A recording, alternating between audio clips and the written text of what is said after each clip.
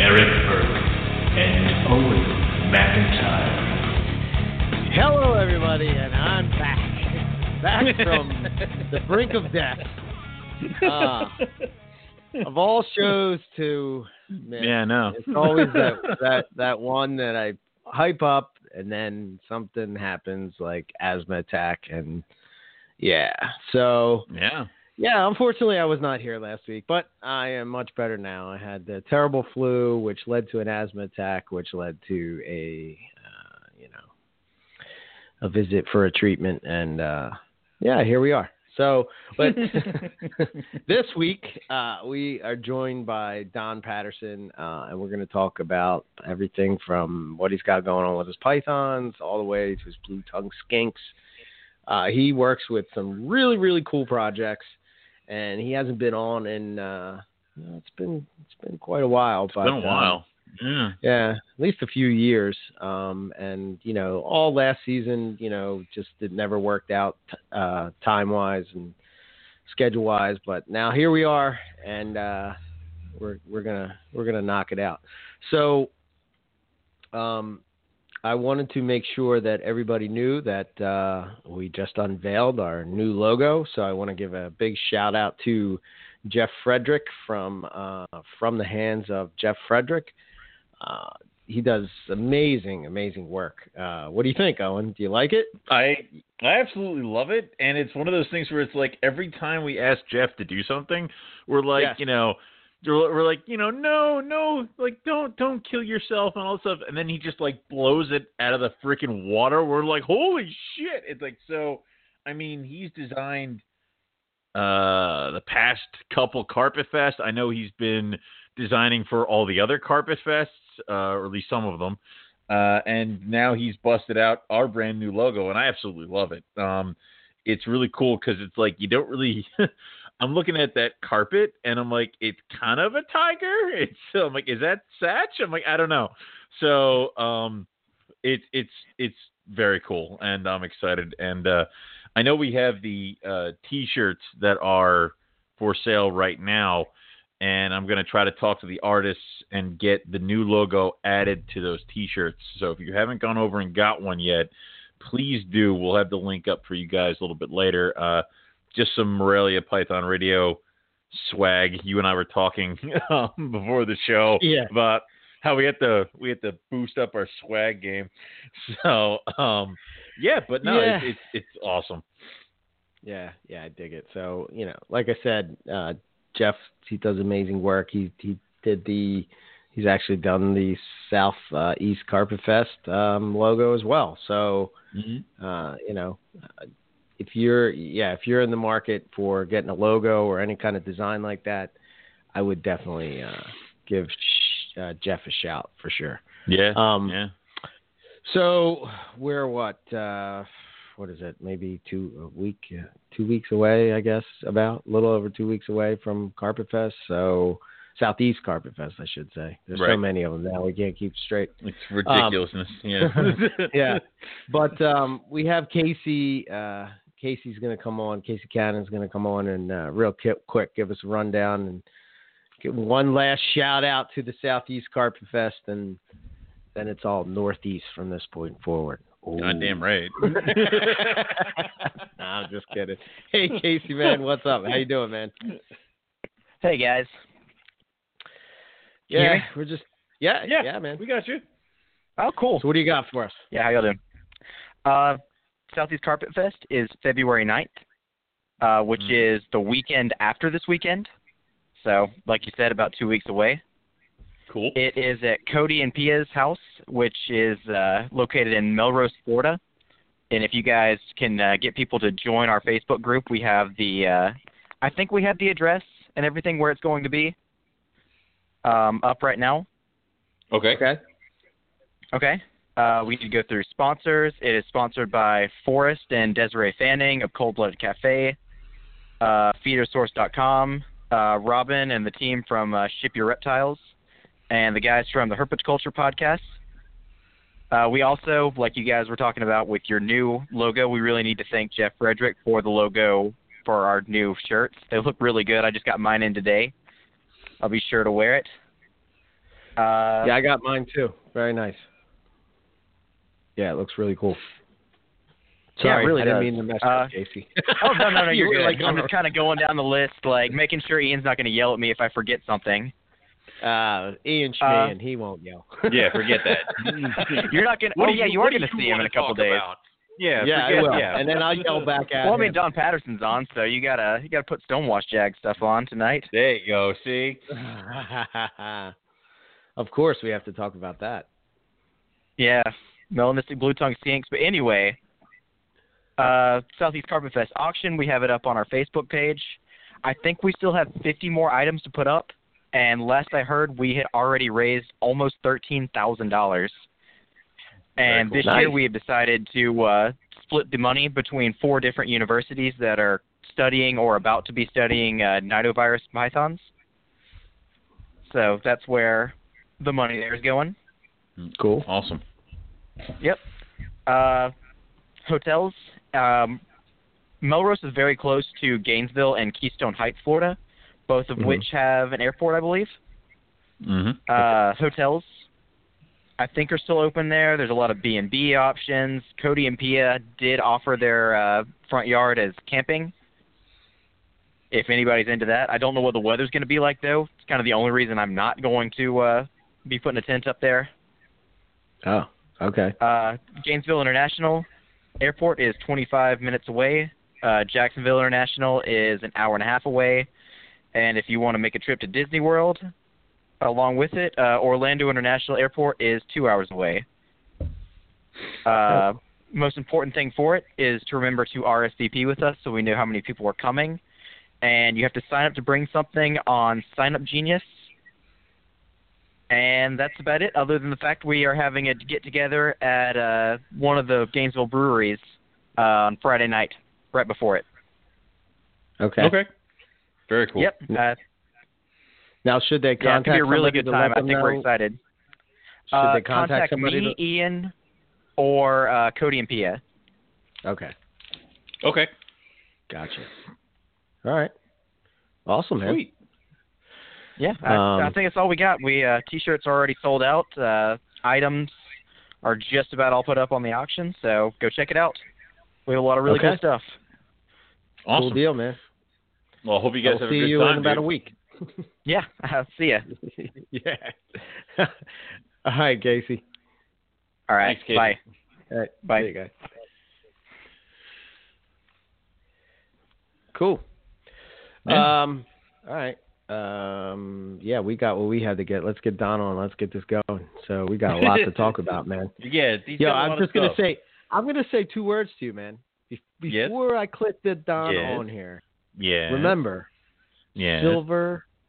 They're on the list, and if you think you're talking about them, I'll drive over to your house right now. No, you shut up. They're on the list, man, to talk about tonight. The silver and Stab we're gonna. I even tempted you with a picture halfway through there. That's not fair. I mean, because now I'm not paying attention to the scroll. I'm just, I'm going to see that and be like, oh, and now we're doomed. Very good. Hey, Don, welcome back to Morelia Python Radio. How you doing, man? Hey, guys. Thanks for having me on. It's nice to be here again, and I hope you can hear me okay. Yeah, we got you. Great. It's been a while, so we wanted to get back in with you for a quick checkup. It has been a while. I apologize. Most of it was on my end, so my apologies. That's it's probably us too. Yeah, don't worry about it. So go ahead, Eric. Go ahead, Owen. No, go. Damn it. All right, well, what have you been up to? I mean, like, what has changed? I mean, what's going on? I think what has changed is I'm in deeper than I was before. It's just more animals, more work, more sheds, more shit. Oh, good. It's pretty much full time, like it was before, but even more so. So it's all good though, but some days you're just like, oh my God, what am I doing? I'm pretty happy with everything so far. So things are going good. They're going really good. As I said, I've just been like just nose to the grind wheel, just doing it. It's it can be taxing some days. It's not a hard job as far as physical labor goes, but sometimes mentally it's just it's just such a repetitive thing of picking up the shit tub after tub or cage after cage, and And you gotta love a turkey jag that smears its shit all over the cage too, right? Oh, what an ass! Yeah. It's always the prettiest ones too, right? Yeah. Oh yeah, and you just pisses up the wall. Yeah, it's exactly. Thank you so much. Exactly. How about you guys? You guys are doing good? Yeah, man. We're doing all right. Nothing's changed too much for us. Eric still loves IJs, and I'm still trying to get rough scales to actually make babies for me. So yeah, it's same. Yeah. I hear you. Pretty much. So, so I guess your collection has grown. I mean, is this like? Yeah, it's just. What kind of? Yeah, no, you're right. It has. Although there's probably a sort of a finite number of animals one sort of normal human being can maintain, and I'm probably at that right now. So for me, some of the sort of bigger changes or differences, and we might have talked about this last time on the show, I don't remember, but was cutting down on my ball collection and really concentrating on a variety again. And, the ball ride was great. It was fun. I still keep a bunch. I still love them. They're great to work with. Hello to all my ball buddies out there. But for me, the variety has always been sort of a key component of my sort of business plan, because I don't want to be caught out just when prices it could happen to a carpet morph, it could happen to any snake. Yeah. It's always cyclical. I remember when jungles and ring pythons, I don't know if you guys remember this, or maybe it was a little bit before your time, but like really nice jungles and ring pythons used to be like anywhere from $7,500 to $200. Jesus. Yeah. And there was a weird period. There was sort of a wave of the 90s, sort of early 90s and into the late 90s. And then as the 90s faded away going into the 2000s, everybody moved to morphs. Like even what was the Vivarium? You guys know what Vivarium magazine is? Yes. Yeah. I have them. Okay, perfect. Yeah. Okay, I know it doesn't exist. I know it's old school, but there's still lots of cool articles. I remember, I don't know the date of this issue, but I remember one issue, and it kind of bummed me out because I wasn't really into morphs, but they ran a spotlight of all the hot new stuff, and they did a section on amphibians, lizards, iguanids, tortoises, pythons, boas, and when you look at it, it was all morphs. It was all about morphs. Oh, they shit. didn't mention much cool species, and then I had to admit to myself, well, dude, if you want to do this for a living, you're gonna have to. Sometimes you just sort of have to go with the flow, and it was fun. Yes. I liked it. Yeah. But I always love working with species as well. Like a variety rather than just one thing. It's like you have two alter egos in your head, at least for me. And it's like you get real excited when you're working with the morphs, and you're like, yeah, this is awesome. And then totally you look at the regular jungle carpet, and you're like, well, this is just as cool. Yeah. This is pretty too. I know. I'm totally guilty of that. There was my buddy. It was nowhere near me, but someone online had a pair of Calabaria burrowing pythons. He lives near my buddy, and I literally, like, a couple of weeks ago, I phoned my buddy up, and I'm like, dude, do you think you can go grab those for me? What do you think? Do you think you can help me sex them? Like, yeah, I'm just, I'm an addict like everybody else, But yeah. Space is a big limiter in what, probably what you can do. It really makes a big difference. It really is a deciding factor. Yeah, it is. Unfortunately, otherwise we'd all have everything. Yeah, absolutely. Yeah. And it's probably good we make choices and we stick with stuff we hopefully really want or really like. So Hmm. How many of those big giant breeders? Like, think of all those big giant breeders that don't exist anymore. And I don't need to say any more, but you can just imagine. Just like sure. How much time did they really enjoy it? Yeah. I could see that. Yeah, I'm sort of going through that now, like trying to find that perfect balance between, the projects you want to work with, but also having, time to enjoy the animal, and not absolutely, just and that's definitely something I sort of fight with all the time, and not even enjoy the animal, just enjoy doing what you're doing, like not burning out, that's what makes me not laugh in a mean way, but laugh in a like, okay, well, one day you'll understand, where some of us guys have been doing it a long time.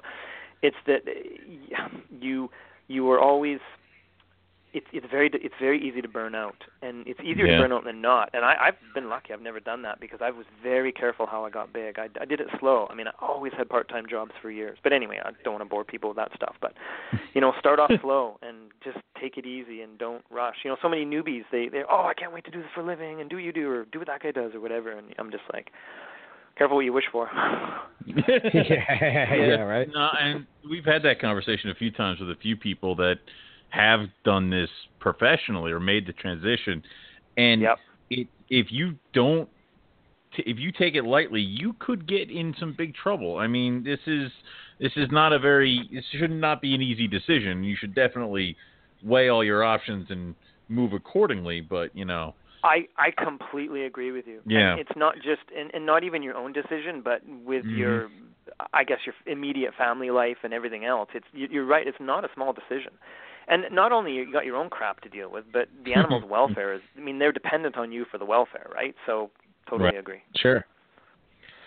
Yeah, and then you got to worry about, I got to produce X amount of animals to make X amount of dollars to pay the bill, and it's almost like a pressure. You kind of have to be a jack of all trades. I'm not saying this because I'm trying to brag about myself being that, but you have to be sort of a vet's assistant, right? Because you go see a vet, get help with animals, and then you're responsible for carrying it out for the next several weeks. Something's going wrong or sick, whatever. You have to be good at cleaning and organizing, because you can't just. If you have a large collection and you're a one-man show or you got a little bit of help here and there, you have to be able to I have working hours and I stick to those. One day it's this and that's what I do that day. The next day it's this. You have to have some kind of regimen. And then, you also have to be a little bit of an accountant, right? Because you got to keep track of all your paperwork or income tax facility, especially when you're self-employed. And you have to do it properly. I've spoken, maybe not so much in Canada, but I've spoken to lots of guys in the U.S. who, they've gotten themselves in such holes with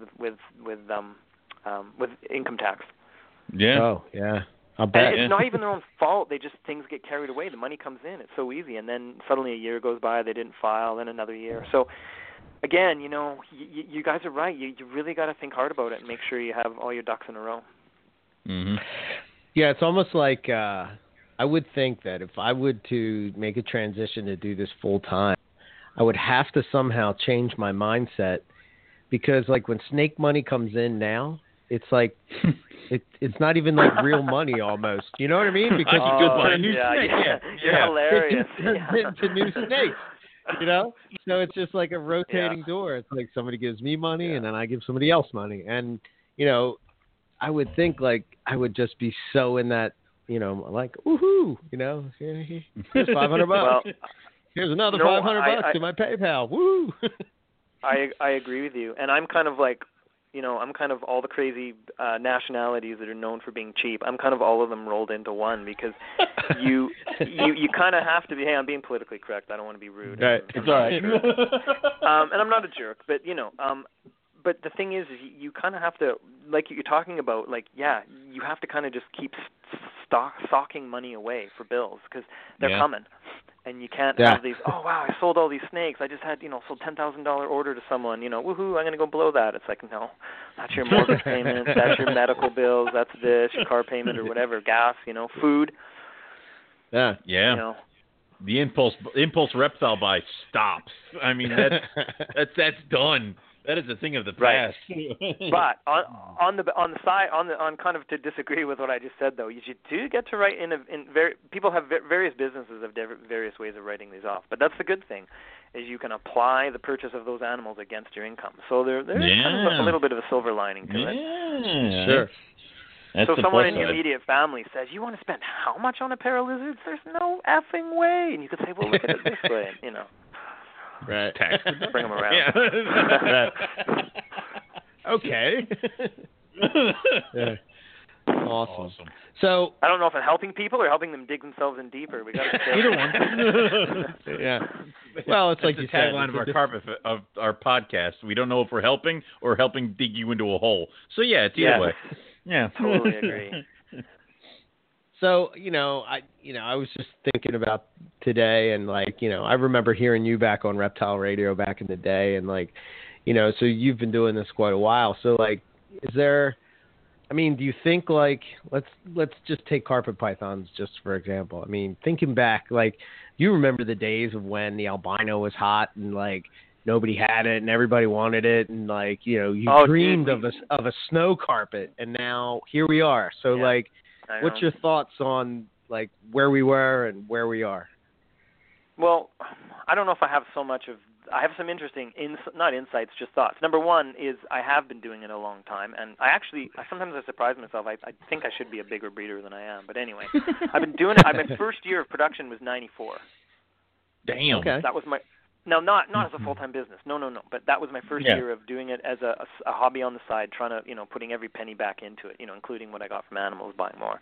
So that was my first year of production. So I have been around a long time, and I guess the easiest answer would be the first thing is sort of things come and go. Like it's such a what's in vogue now, what isn't then. Like let's take for example Savu pythons. So when Savu pythons first hit the market as wild caught, that's when I got mine, and that's when I bred them. And I'd have to double check my records, but I think it was around 97 to 99 when the first wild caughts that most of us Joe Blow public could buy. Like I'm sure there was lots of inside dealers and breeders and stuff that knew all the big importers in the U.S. and could have better access to them. But for most people to have access to them, it was probably like 98.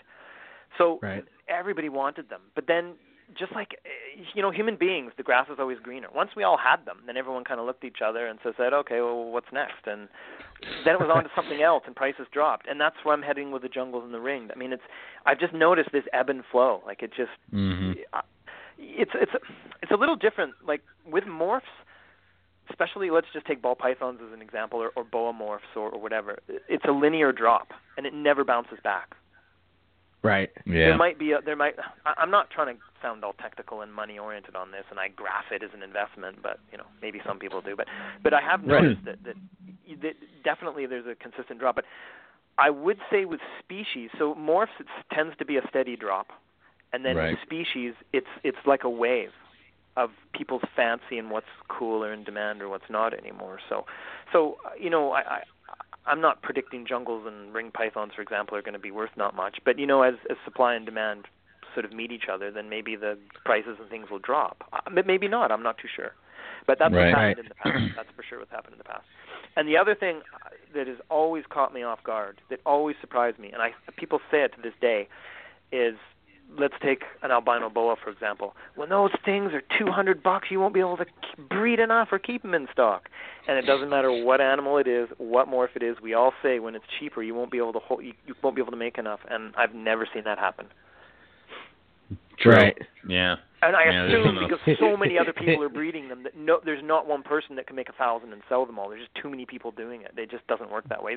They still sell. I'm not trying to sound negative. It's just that I think you know what I mean. Like, I don't know. We could just think of like, one day when there's a black carpet. Let's say there's a black carpet one day, and you get in the middle of the project, and then you're like, oh man, when these things are a couple $100, like everybody in the world will want one. Well, it just doesn't work. It's not so simple.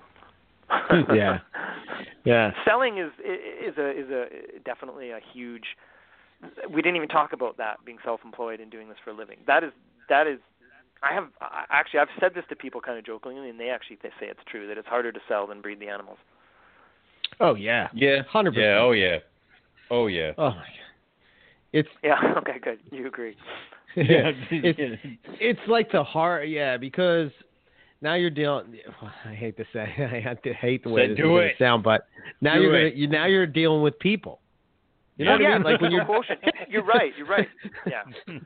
When you're dealing with animals, it's just like, this is awesome, And then you start dealing with people and the bullshit that comes with it, and it's just like, oh my God. But okay, yes, you are correct, and I totally agree with you, and we all go crazy with it. But having said that, we've all probably made amazing friends through animals we've bought or sold. Yeah. And I have through reptile trade. I've made friends that and I've made friends that I would happily send them, $10,000 worth of animals, and I know that I'm not going to get screwed. You know what I mean? Like that kind of like.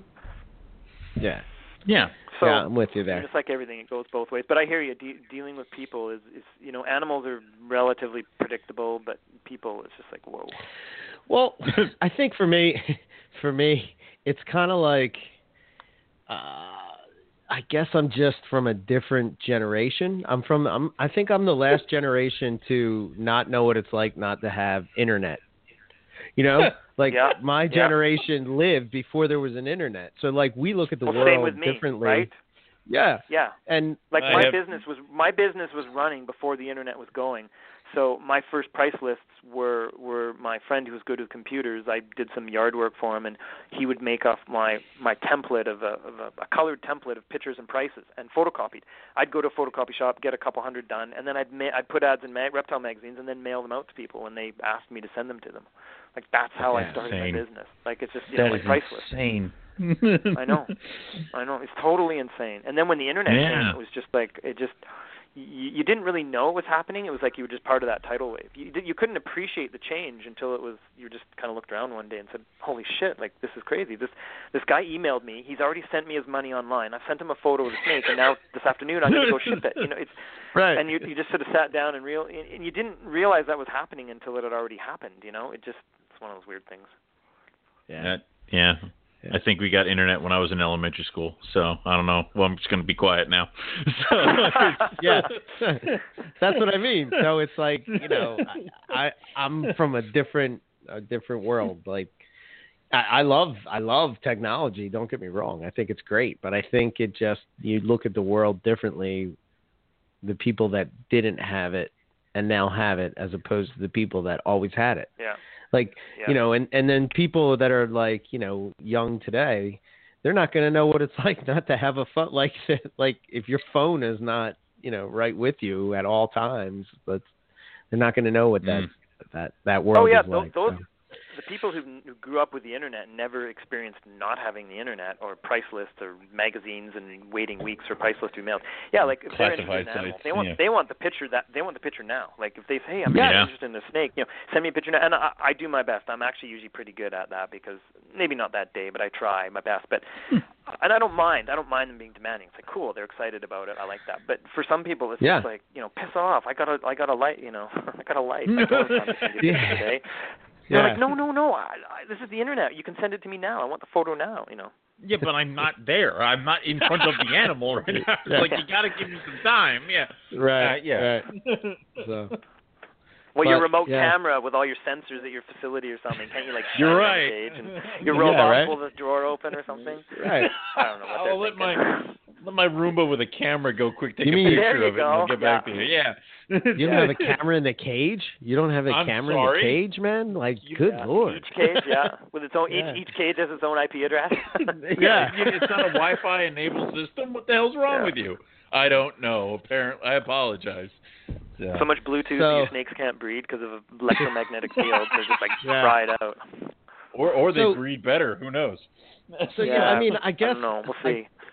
I guess I sort of apply that same type of thinking to, again, I'm specifically talking about carpet pythons right now, but like, I mean, I remember looking, I think it was on King Snake, and an albino carpet python was like, what, $100,000? Maybe that was even hets.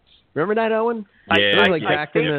I think that number, the $100,000 number you have, I could be wrong. Like, I know what it means to me, so I can tell you, but I don't know if I ever saw any for $100,000, but maybe. But here's the deal: I went in in a little mini partnership with a couple friends, and we got a pair.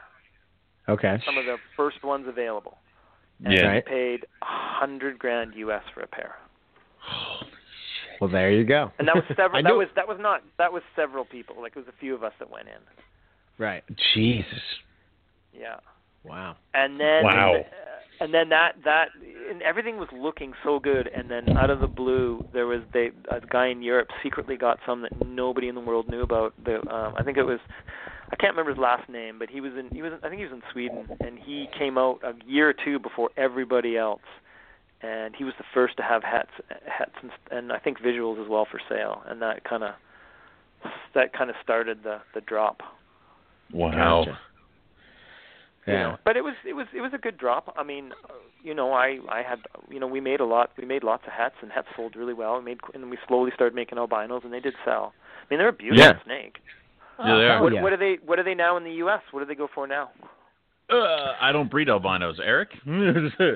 Just a regular. Well, I've only produced mixes, so I don't know. Yeah, maybe. well, kind of, yeah. But what is that, like $300 each? Yeah. $300, yeah. probably something like that. I know, that's crazy. So I wish I'd written down what year we bought those. That would be fun to know, that because you could do a timeline on date of purchase and how long it took to drop. But things are different now. Back then it was, I don't know. It was just, I don't want to say it was more morph oriented. It was maybe, it wasn't a stronger market. There's less people in it, but it was, I guess there was more money being put into projects. None of the bubbles had burst yet, you know. Right. And I always got the feeling like, you know, because at the time the ball python world was hot, you know, at that it was time, and I just kind of thought that maybe people thought that they could just apply it to whatever species like if a morph popped out of whatever species that you were into. I think the mindset totally right. was that it was just going to follow exactly what the ball python did. You're 100% right on that. And here's a friend and I came up with this term, and I think it was more him. We were thinking the same thing, but he came up with the words, and it was Ryan. And we were referring to a certain ball python morph as being the gold standard in reptile pricing. So let's just call it a morph. So let's just call it morph A. So when morph A was worth $10,000, that literally affected almost literally like a currency like a U.S. dollar would affect currencies around the world. It did. It affected all the reptile prices.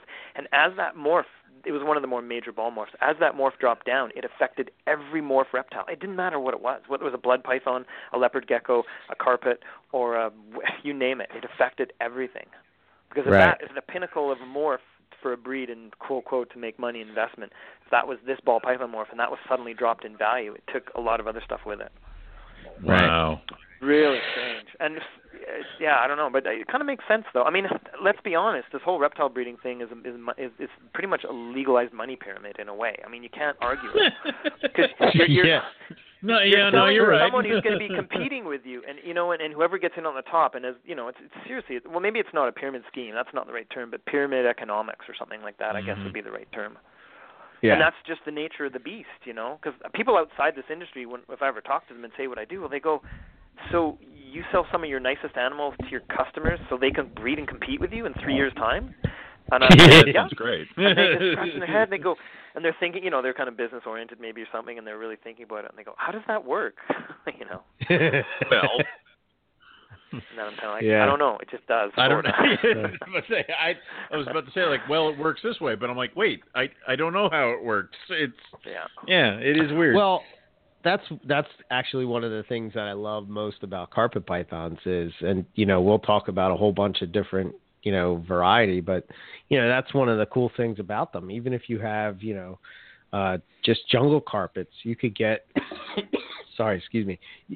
you could get crazy patterns, you know, one's going to be just like phenomenal color or, you know, who knows, something crazy could pop out. But, you know, in every clutch of carpets I've ever produced, there's always been this one that's like, where the hell did that come from?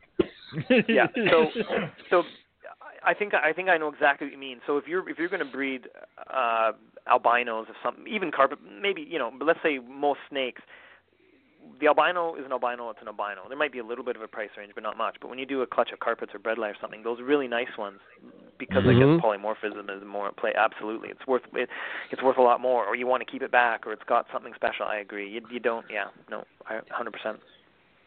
Yeah. So it sort of keeps you always wanting something that somebody else has produced. You know, at least that's how I think. No, I agree, because look at the variation of all the carpet pythons we have. It's just crazy. Yeah. I mean I say mutts when I say that, right? Like, even without mutts, there's tons of variation, but within the mutt stuff, it even gets crazier again. You have the thing, and then also you can. It almost seems like with carpet pythons, you can kind of focus in on it. Like, Eric is very much into his Papuans, and he's got so many different flavors. It's like freaking Baskin Robbins in his freaking IJ rack. It's ridiculous. Yeah. But they're all IJs, and it's like, holy crap. And that's him. And then, you know, it's like I'm over here doing the coastals. They're both carpets, but the variation is ridiculous, and we'll never find two that look exactly alike. So I agree. even twins. And it's the same with all carpet species. Yeah. I'll lump breadlie in and just say it's a carpet species. I know it's its own thing. Sure. We do it all the time. I agree with you guys. It's just like there's always, and hatching is so fun. Like that's, yes. It's like Christmas morning. I mean, I'm not a young guy, but every time eggs are hatching, you're always excited to see what could be in there. Yeah. You work all year just to have eggs hatching, for 2 weeks. It's like, that's the whole point. But yeah, that's awesome. So, sorry, I have a coughing fit. Sorry, let's on the show. Jesus Christ. Yeah, right. Maybe let's break into some of. So you have some really crazy carpet pythons, and I think I guess these are what you call diamond breadlie, but they have the stonewash gene in it. But there's that one that's older. Go ahead. I just want to make sure it's totally clear. So that is something that Jeff Favell started unknowingly. Okay. And the reason, all right, how? and no, I'm not disrespecting him in any way. We're buddies. I didn't mean like he had no idea what he's doing. Where I'm headed with this is that nobody knew that the breadlie stock up here, I guess, was het for Stonewash. Because as far as I know, Mr. Stonewash, he kind of stumbled into it himself. He hatched some babies. They didn't look quite right, and his eye said, that's something. And then he, bred them back, and sure enough, out came Stonewash. At least that's as far as I remember reading about it. Yeah. But I think so also it's not like he acquired them somewhere. They just sort of serendipitously popped up. In his. Okay. So I guess some of the breadlie he was working with made it up here, and chances are it was some of the ones I got in, or some other friends I knew got some in too. So, and it was, I guess it was price line or Lazic line. Those are sort of the two terms vague, and I don't know if one was known for sure. I'm sure he would know which would have it. But so I'm pretty sure Jeff got his breadlie from me, but I actually don't know. And whatever breadlie he was using to make jungle diamond breadlie jags, sure enough, one of those animals was het Stonewash, and that's we didn't know. It's just because I've been talking to a few guys working with Stonewash, and some of them say that the hets kind of show a bit of a marker, but not always. I don't know. It gets a bit complicated. Mm-hmm. So I think if you had a het Stonewash, they're not always obvious. They can be more subtle to pick out. And if you didn't know to even think of trying to pick it out, you probably wouldn't know anything. So, and then once he started mixing it with other carpet species, there's no way you could tell. So, the best animals you've seen me post. Mm-hmm. And I tried to make it clear in the post, but I'll make it clear here. The older ones that are they probably look to be a year old, the really bright yellow ones. I did not produce those. Okay. They are my property. They are at my house, and I do own them. But I bought the guy who was making them. Another friend of mine bought some animals off Jeff, and he actually bought some older animals off Jeff because he really wanted to get into carpet breeding. And he's the one that produced about 3 or 4, maybe even 5. And yeah, they're I have them all. They're incredible. And they're gorgeous. Yeah. So, and he literally bought like a jungle diamond jag. A jungle diamond breadlie jag off Jeff. Maybe something to do with Jeff's what he called the future line. And then he bought some big siblings, jag sibs, right? That were jungle diamond breadlie mixed. Some females, not adults, but like 2 years old. And he bought that to start breeding. So he ended up having hets. I guess if they are for sure Stonewash. I mean, it looks pretty. Like a cut. It looks like it. I'm sure it is, but I guess we don't know for sure yet. But I think that's correct. Anyway, he bought those animals from Jeff, and I guess they all ended up being hets. And so when he bred them, he hatched those. He didn't even know. He didn't know what he had. Anyway, he had a bit of it was good for him. I think it was. He's sad to see them go, but he moved and had a little bit of a life change and stuff. So I actually bought. I joke with my friends. I bought. It sounds like a lot, but it wasn't. But I bought 100 pounds of Morelia off them. We're starting and the reason to do it I by know pounds? that is because the shipping bills. We had to do the shipping over several days, several days. And it was a mixture of all kinds of stuff, but all Morelia. But in the end, it was close. I'm pretty sure it was close to 100 pounds of Morelia. Wow. There was some adult carpets. There was a bunch of chondros and stuff. So. Wow. Those are cool, though. I mean, and And I know that you're talking about with the stonewash kind of being that you can't really tell the hets because it has popped up in a few places other than the people who know for a fact that they had het stonewash. So I'm not surprised because neither am I. Because unless I'm wrong, and not everyone wants to disclose everything, and that's cool. I understand that, but I'm assuming that most of the bredli we're all working with in North America are, for the majority, Doug Price, Casey Lazick ones. Like those are the two breeders that started the bredli thing, as far as I know. I'm sure there's new bloodlines that have come in since, but I think the stonewash might have been in one of those two, and those are the ones that people would have had here and there. And if someone like Nick or whoever else got some hets or whatever, then I'm sure other people could have possibly got one here or there, Sure. Yeah. So you sorry, I just want to ask a question if that's okay. You said there's other people that the stonewash has popped in, so have you seen what their animals look like? Well, they had that clutch of where they were producing hypos and out popped stonewashed hypos. Yeah. So it was like, totally where did this come from? Exactly. So there's that, and I would imagine that there were certain people that were just like you said. If stonewash is in the Lasik line, and everybody's got Lasik line animals, I mean, who's to say it's not going to just crop up somewhere? And I know Eric has stonewash and I have stonewash, so it's like, so I'm going to mix it in with my Lasik stuff, and I'm already compounding it in there. But let's just say because I was going to make hets this year, but all my bredli females are Lasik line, so if I breed them in a stonewash, it pops out, I won't be shocked. Like I will not be surprised. Yeah. No, because that means I totally agree. I've never seen one. I know years ago I hatched a weird looking one that might have been because it had to have been. I think it was a hat. I didn't know at the time.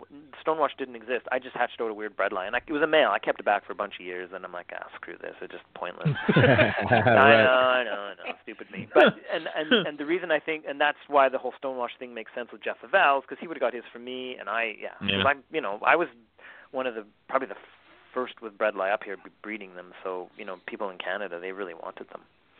Yeah. Because they were a big deal back in the day, like in the late '90s, sort of mid-ish late '90s. Like that was like I think they were started like $8 or $10 a pair, or something stupid. Holy hell! There's only one carpet left. There's only one left. There's only one left like that. But nobody, fair enough, and people probably would pay a few people, but bredli were special. I mean, let's be honest. Yeah. Well, they were red. Yeah, exactly. For the way they are, with no adulteration, no nothing, they are probably one of the best carpet pythons. I have a show coming up on Saturday, and I'm going to bring one of my adult bredli because I have a bunch of babies that I'm trying to sell, and I'm just going to display one of my big adult bredli because they don't care. They can handle whatever temperatures are going on, and it's a big, impressive animal. I mean, come on. Yeah, I think that bring my big bredli. The only thing that keeps them from becoming, maybe the most popular of the carpet complex is the size. I think if they didn't get quite as big as because they're probably the biggest in the complex, I would think. They get pretty big. The females can, they can.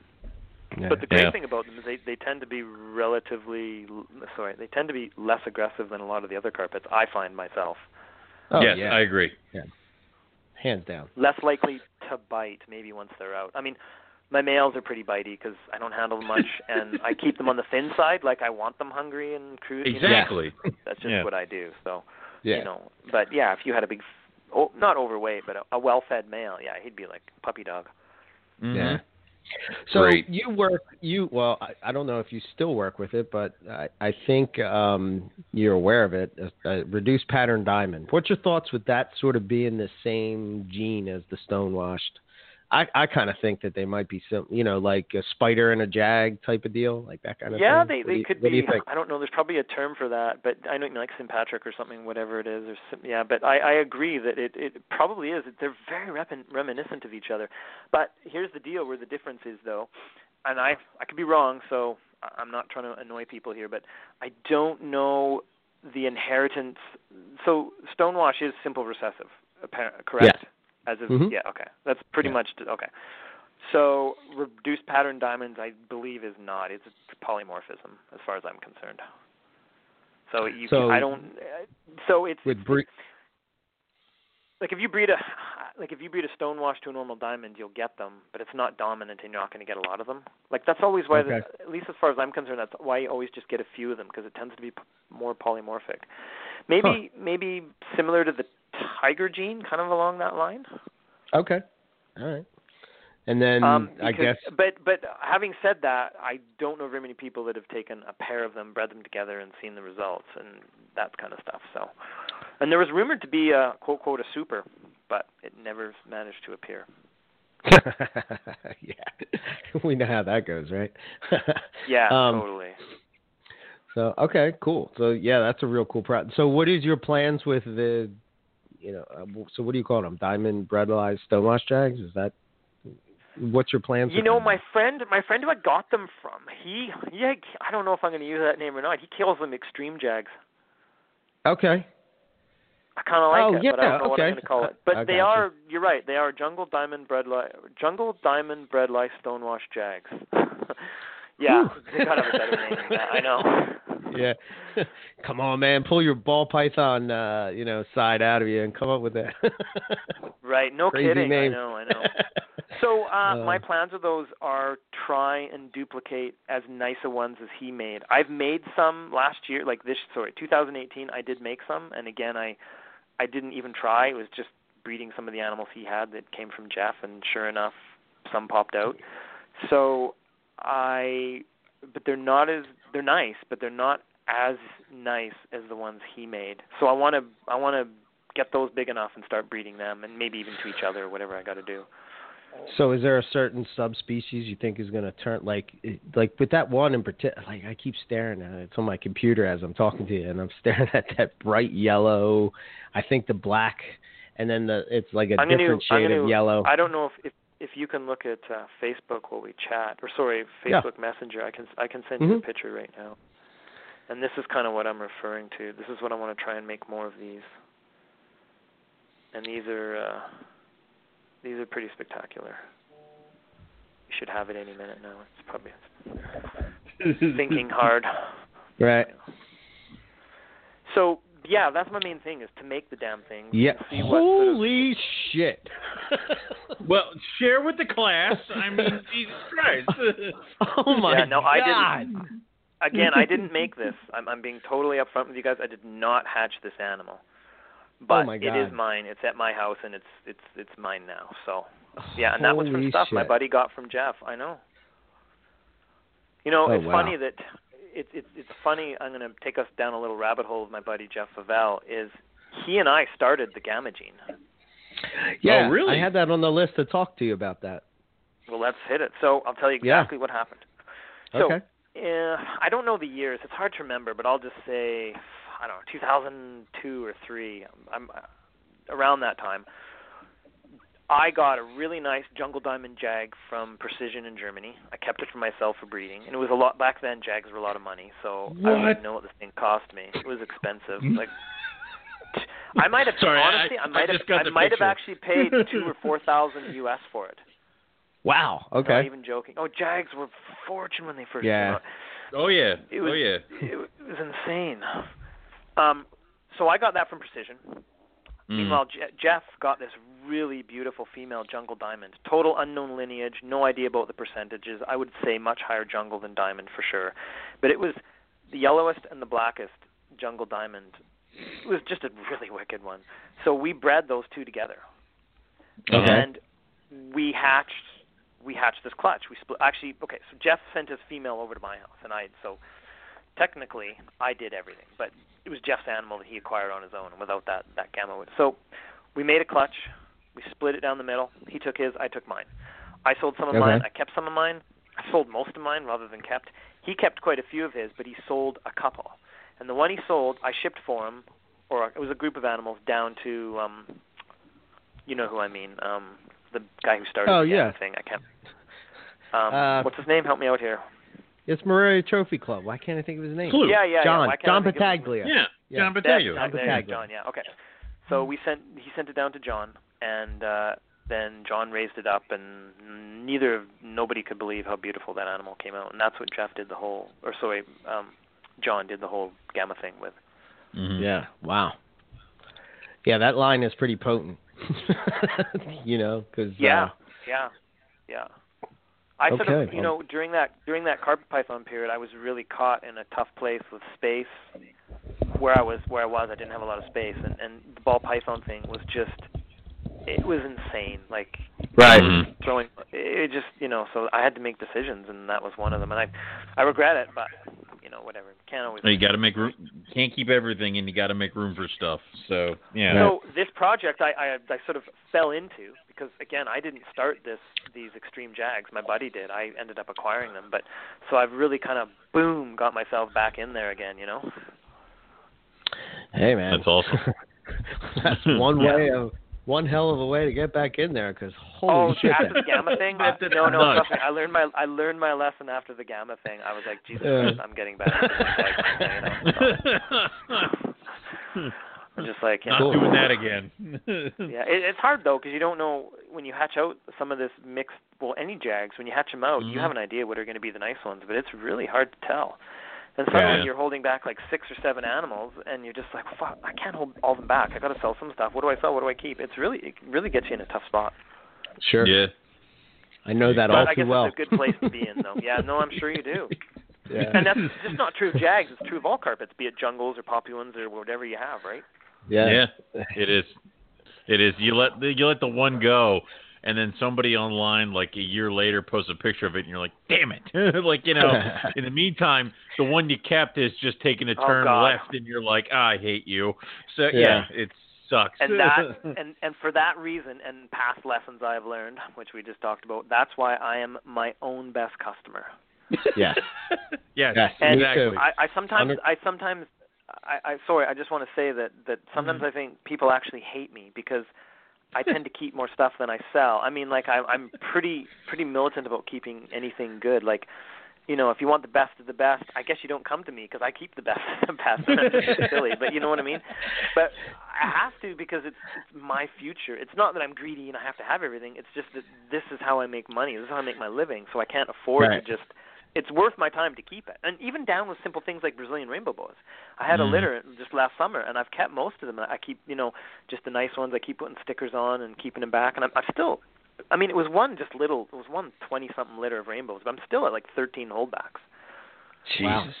Which is, I don't think, I can't hold them all back, but I'm just, I'm going to keep them as long until I'm bursting at the seams and caging, and I got to move them, and then I'll have, okay, fine, here's the ones I'm going to keep. Because, I don't want to, with things like rainbows, you can't decide too early which ones to keep or sell. You'll regret it. Right. Yeah. No, sure. I can get behind that. So that was one. I apologize for going back to ball pythons, but we could look at boas. No. That is one benefit of some of the more sort of simplistic morphs and non-changing, like snakes that get ugly with age. Is right. When they hatch, the good ones within a couple of months. Yeah, exactly. Yeah. But with so many other species, especially carpet pythons and especially anything with jungle and diamond. But it's same true for rainbow boas and lots of other, you just don't know which ones to hold back. It's just it's a nightmare. And it would kill me to sell. I mean, some people, there's guys out there, they'd be happy to sell a customer an amazing animal like that, and they don't have it themselves, but they feel really good about supplying him with that. And I'm like, fuck that. I want that for myself. Forget that guy. It's like, I know. It's me. I did all the work. I'm not, I sort of go through that with the IJs. It's like, this year I produced some really nice striped ones, and everybody wants the really nice striped ones, and I'm like, yes. No, sorry, man. I'm not. No. And that's a smart move. I mean, that is how that is how I think that's a very smart move. If you have the space and the time and you can hold some back and just keep holding the best ones, and then when some get a little muddy or whatever, not quite what you want, sell those. In the end, yeah, you'll end up with the best ones, and that's going to be your future breeding stock, is that. Yeah.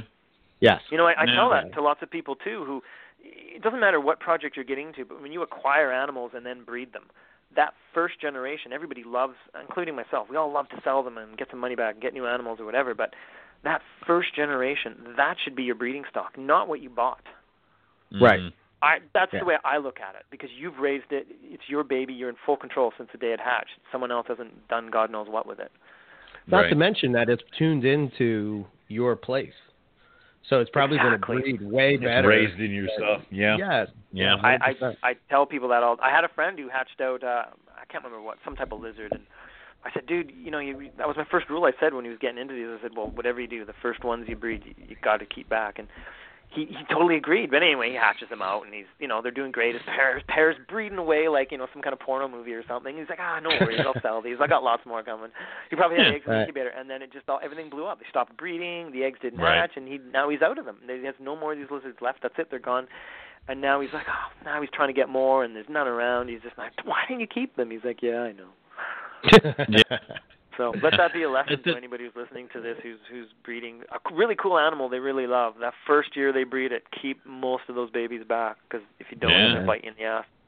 Oh, God help any of you if I ever breed anything that, like, I truly love. Like, if you think anybody's getting rough scales when I get them, like, no, those are mine. Like, wait a minute. Eric can come look at them. Like, no, they're mine.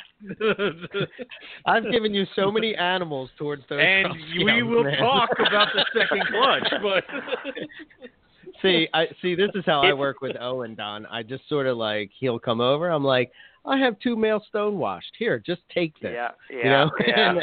Smart move. And just keep handing I it have over. 15 more python. Here, just take this. Oh, Jaghead albino, ocelot, here you go. Just take it. Because now when my white lips are spurring, he's like, you know who you're going to call when that happens, right? I'm like, son of a bitch. He's like, he's right. Yeah, he's placed himself I just perfectly. want the rough scales. That's it. I don't want that other stuff. I totally know both ends of that story of trying to ingratiate yourself to get something cool, and the guy with the something, maybe something cool, because I've been play both sides of it too. There's lots of animals I always want too. You know? Well, I mean, like you said, Temur pythons. Like, I mean, I remember that. I don't think anyone's. I got a pair not that long ago. I actually helped a guy get some babies, some wild caught, like really tiny ones. Yeah. I ended up selling a pair about 6 or 7 months ago, and it was like 4 years after I sold them to him, and I just scooped them right away. I said, I'm fucking getting these things. I don't care. They're so cool. You don't see them very often. And they're amazing. And nobody breeds them. Now, I realize they've been bred, but I don't actually know anyone who's bred them, because I'm not really I'm not a huge Indo-Python guy per se, and I know they have been bred, but they're not often bred and not by very many people. And the guys who breed them, they just sort of disappear. You never really see big ads or anything about it. You know what I mean? Mm-mm.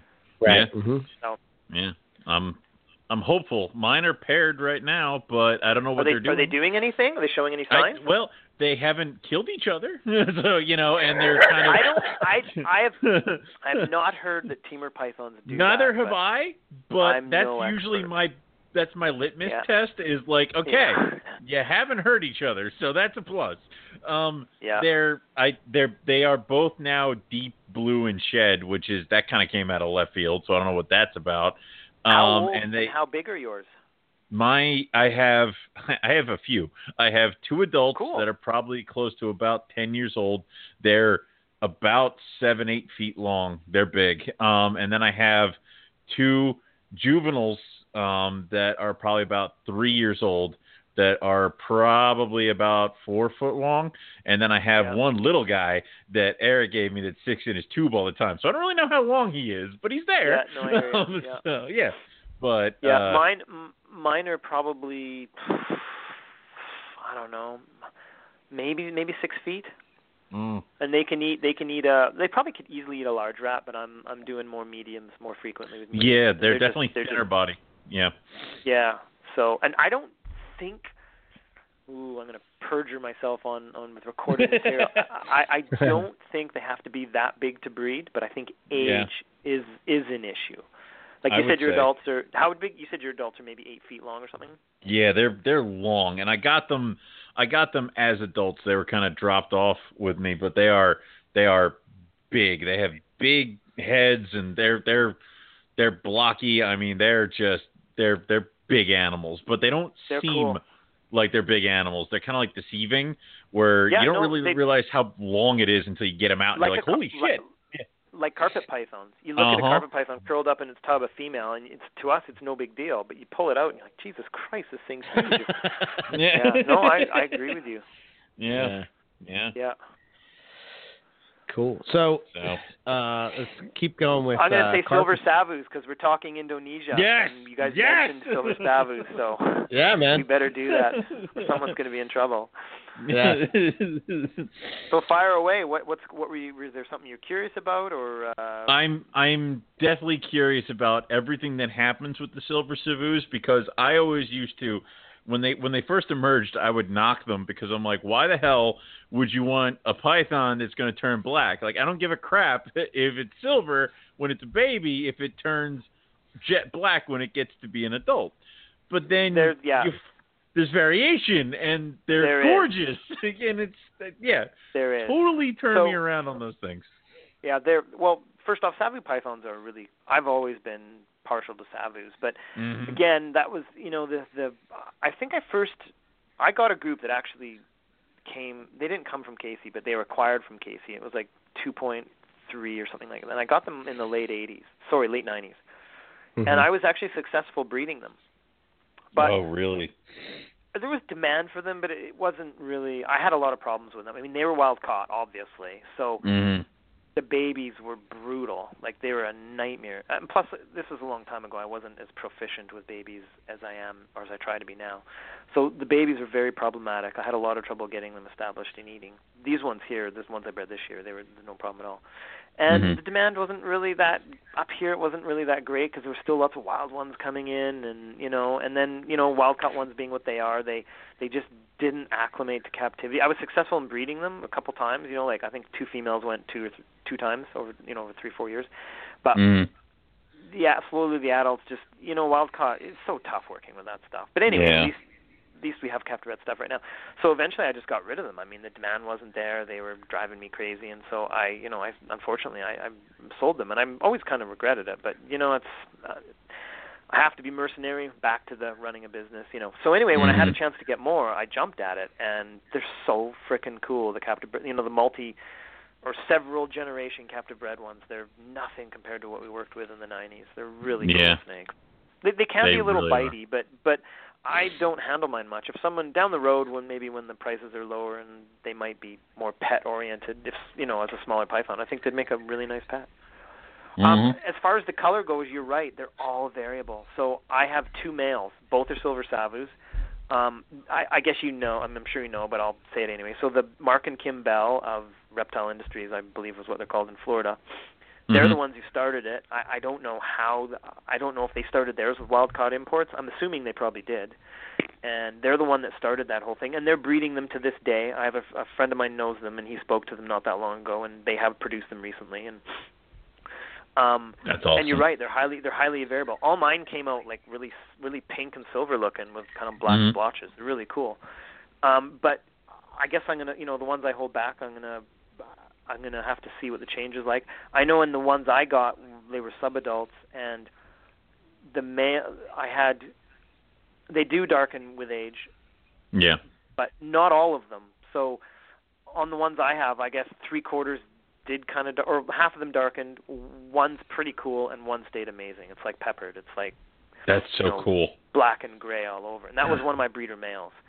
And then the other male I have, he's almost more black than a traditional savu python. Like he's really all black. It's really cool. Yeah, but with the white eyes. I can dig all the different flavors. That's fine. It's like that's cool. I would love to open it up and be like, you're darker than this guy. This guy looks more silver. Like that's awesome. I can totally get behind that. And they definitely are like 100 times different, the traditional savus compared to the silvers. Because when I hatched normal savus, they hatched out kind of a burnt orange, with like a pink pale head, if I remember correctly. But I know the body color was a burnt orange. And these, they came out like almost like silver white headed with almost like a silvery pink body, like totally different. They look like earthworms, the ones I hatched this year. Last year. Yeah, it was pretty crazy. So they went very late for me, by the way. Which a couple of my one of my buddies who's I don't know if he's working with them, but he knew that. He goes, oh yeah, they're known to go late in the sun. They go later in summer, and mine did that for sure, which really surprised me because when I had the wild caught ones, when I bred them back in the late 90s, they were the first to go for me. I had them breeding in like January, February, and they would have laid by probably April. That's insane. And the multi-generation silver captives that I have, they've been with me a long time. They didn't really pick up breeding till spring, even late spring, and they didn't lay till late summer. Might even been fall. I'd have to go double check. So yeah, it's strange how that can work. So you think the wild caught ones would, I don't know, I'm not too sure. To me, it was weird. Yeah. I mean, so now the gene inheritance on that, is it a recessive? Yes, it's recessive. Okay. Yep. But having said that, I'm only going on what the bells have provided with people. I bred visual to visual, and every baby was a visual. So that still doesn't, my breeding doesn't prove what's going on, but that's what the bells have maintained, and I'm sure it's true. But who knows? I haven't seen a hat or, I've never made hats. I actually don't even have, I just have some silver savus. I don't even have any normals. Not that I don't want any, it's just a matter of space. Mm-hmm. It's usually how it goes. I have a pair of normals, and I think, Eric, you got one still kicking around, right? Yeah. Normal. There seems to be a bit of a new demand for them, or they're kind of one of the they're kind of the new hot snake. When sort of 5 years ago, no one really gave a shit about them, and now they're suddenly like everyone's into them again. Actually, there was somebody posted it up on Facebook this week saying, "Is there anybody who breeds Savu pythons in the United States?" And every link that was put in there was to somebody who at one point did, but everybody's out of stock. Nobody has it. This isn't there. Yeah. And then the only guy we know, our friend Lon, he breeds Savu pythons, and I might contact Lon to get some more. So that's just like I might call him later. The nice thing about the small stuff is they just make overall they make better captives. They're easier to hug. You know what I mean? It's just that's what I love about some of the small stuff. And Savus, they're cool. They have a little more. I don't know. There's something about them. Okay. Yeah, they're cool. They're fiery. They're feisty. They are. Yeah, they have a bit of attitude. And the eyes. The eyes are what I love. I love the eyes. Yeah.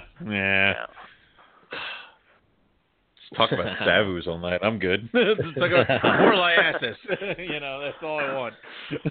Oh, I know. Just so many things. Yep. So I guess we'll stay on the Indonesian type of kick. Sure. What about ring pythons?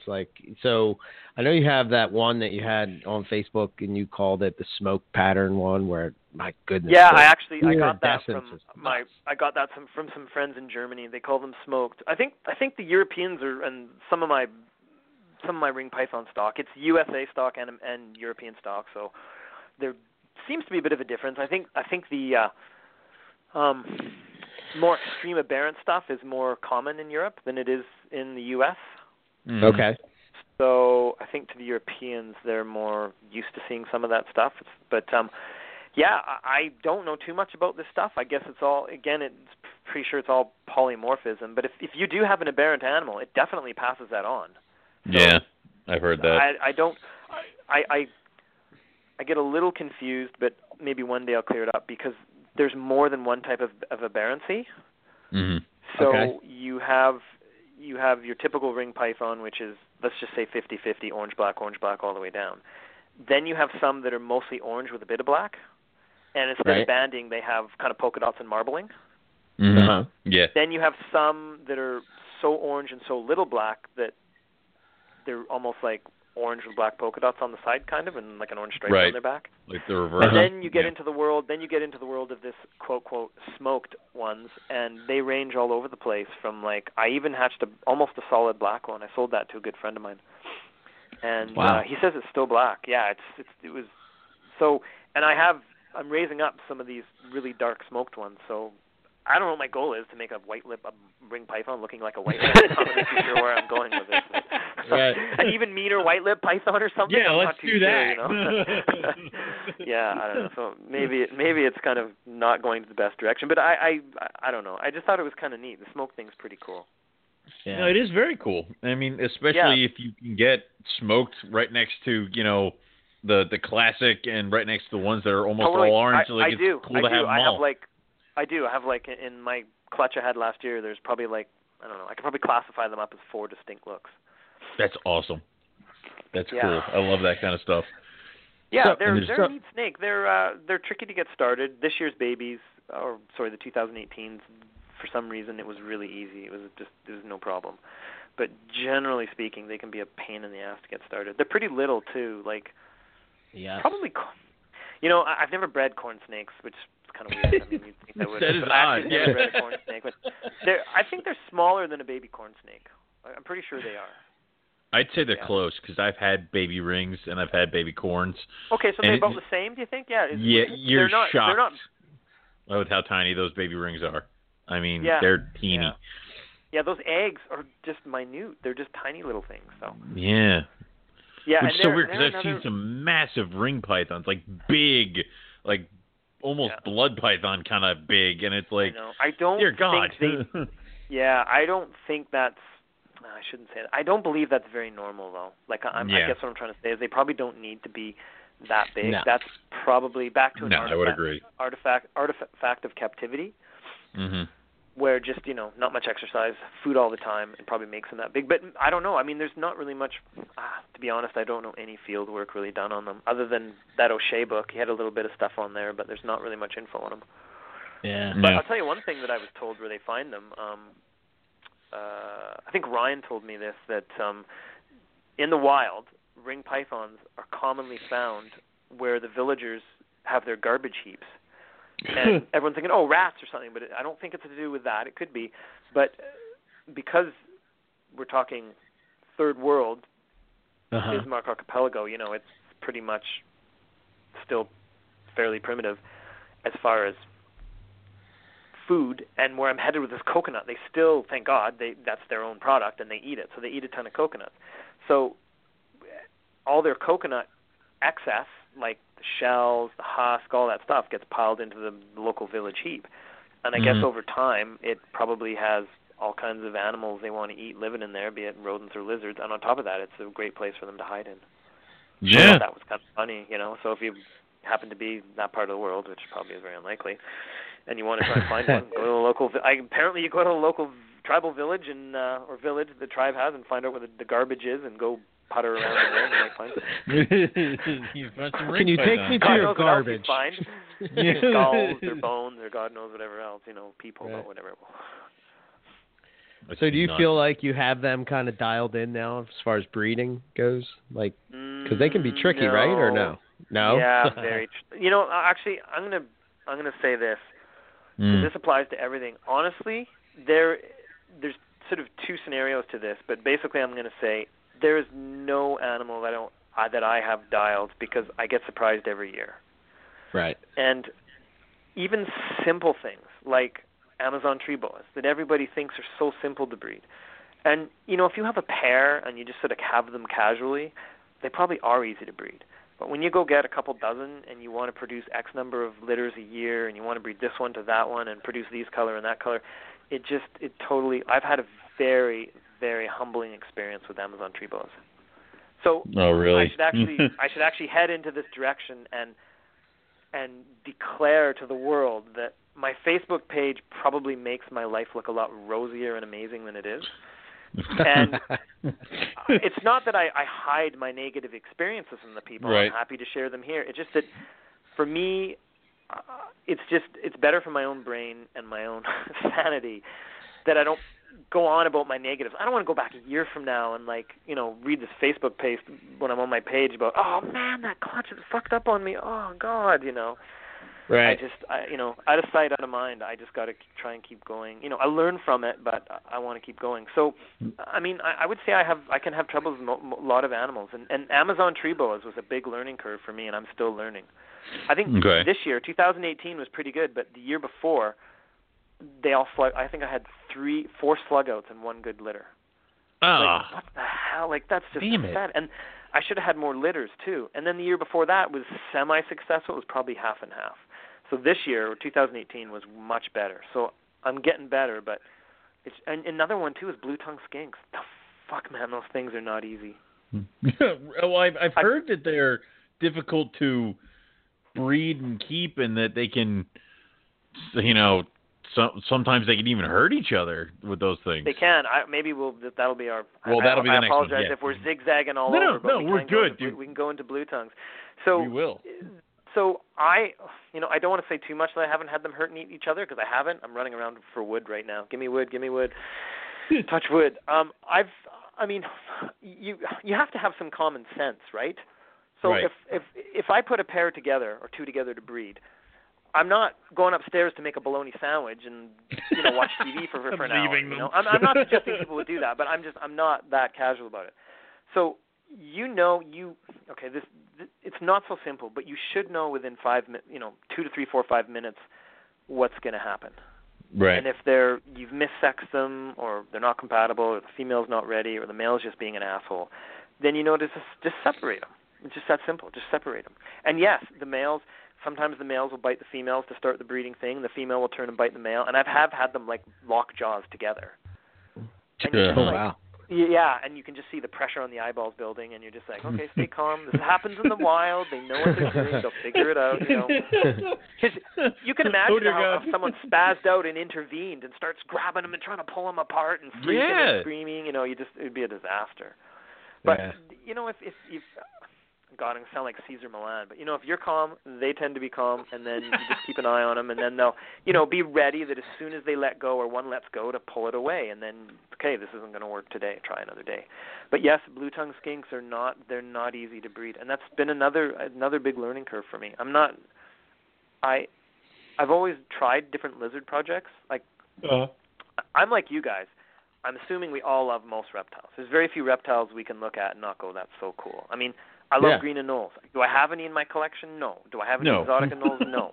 But even just the Carolina green anole, it's so cool. I mean, that's what we grew up with as kids in the 80s, as pets. They're dewlap, they're bright green, they catch bugs, they stick to all kinds of surfaces. They're really neat.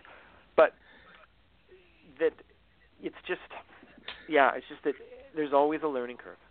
It doesn't matter what reptile it is, it can always humble you. But I've always wanted a lizard, and I had all lizards as kids. But being a snake breeder, trying to get back into lizards and bug feeding, it just forget that. I totally agree with you guys. And I said to myself, I love lizards. If I really want lizards, just get something cool for a pet. A couple cool ones in an aquarium, and hopefully you can do something other than crickets for them. But when the blue tongue skink thing came around, I was like, oh my God, this is my chance. I can actually keep a lizard in, I don't have to have a 4-foot enclosure for each animal. You can actually keep them in something simple like a bin, and they actually thrive. I was like, no, this can't be true. And it's interesting, when I first had blue tongues. Now, okay, I should start by saying I'm not saying it's bad to keep them in a 4-foot cage. I'm not saying it's better to put them in a Rubbermaid. Both have their minuses and pluses, and there's probably more pluses in a cage. But again, we fall back to, I'm a professional breeder, a commercial breeder. I have to, in order to keep the animals in the space, I don't have a choice. But we'll talk about outdoor enclosures, because we'll get to that. But when I was first getting into blue tongues, I was totally green. I knew fucking nothing. I didn't know a northern from an IJ I was just running high. I'm going to get a melanistic one day, all excited. Right? Dream on, buddy. You're going to be waiting a while. Anyway, so I set them up in 4-foot cages, and what I actually ended up getting was I didn't know at the time, but was some Marukis, which was a really cool Indonesian species of blue tongue. They're actually the biggest blue tongue. The biggest, longest. They're awesome, big beefy things. Anyway, so I had a bunch, and every time I came into this one room where I had all these cages, they would all be out basking. And as soon as they saw me come into the room, every skink would panic to its hide box. And I was all right. I was stressed out walking into one of my reptile rooms. Like, that's not the way it should be. I was just like, this is fucked. This cannot be this way. I refuse to have this. So I went on all the forums, and I kept digging and just going through years and years and years of posts on from 10 years ago. Finally, I found some hardened older breeders who don't do it anymore, and they were like, dude, the best way to do these things is in a rack system. It's just they're more comfortable. They're not. They're way less stressed out. Now, I have to admit that maybe Indo species are going to be more sensitive than a northern because they've been so many multi-generational captive bred. But they still can get freaked out. Like when I have them outside in a big open cage, they're freaked out. But anyway, so when I did this and I researched I put them all in racks, and just like overnight they changed. I could open the bins, they'd come out, eat out of my hand, everything was cool.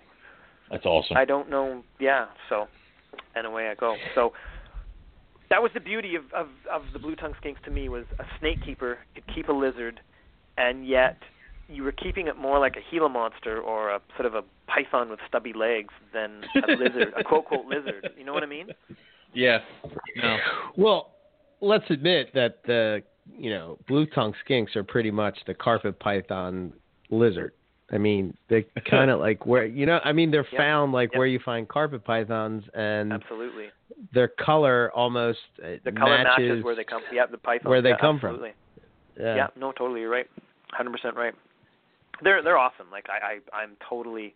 I went from like 5 skinks to a lot of skinks in just a few years. Like I have a pretty big collection. I probably have more skinks. I have more skinks than carpet pythons. I have more skinks than anything right now. Wow. And how about that? Is it all northerns, or is it a bunch of different types? I do have some things. So I have a few skink projects I'm going to remain coy on. Okay. Not because of any legalities or anything weird. Nothing to do with that. It's just that I'm a little crazy, and I try not to make my own bad luck. And let's be honest. And I like to do this too when I get new animals and stuff, but any asshole can buy an animal. Like, if you have the money, you can buy whatever you want. I don't mean endangered. I'm not talking rhinos, but like any asshole can go buy a really cool rare reptile and then throw it up on Facebook and woohoo, great. And trust me, I would love to do that. But that's not why I do this. I love breeding animals. Sure, I love keeping them, but to me, I love breeding them.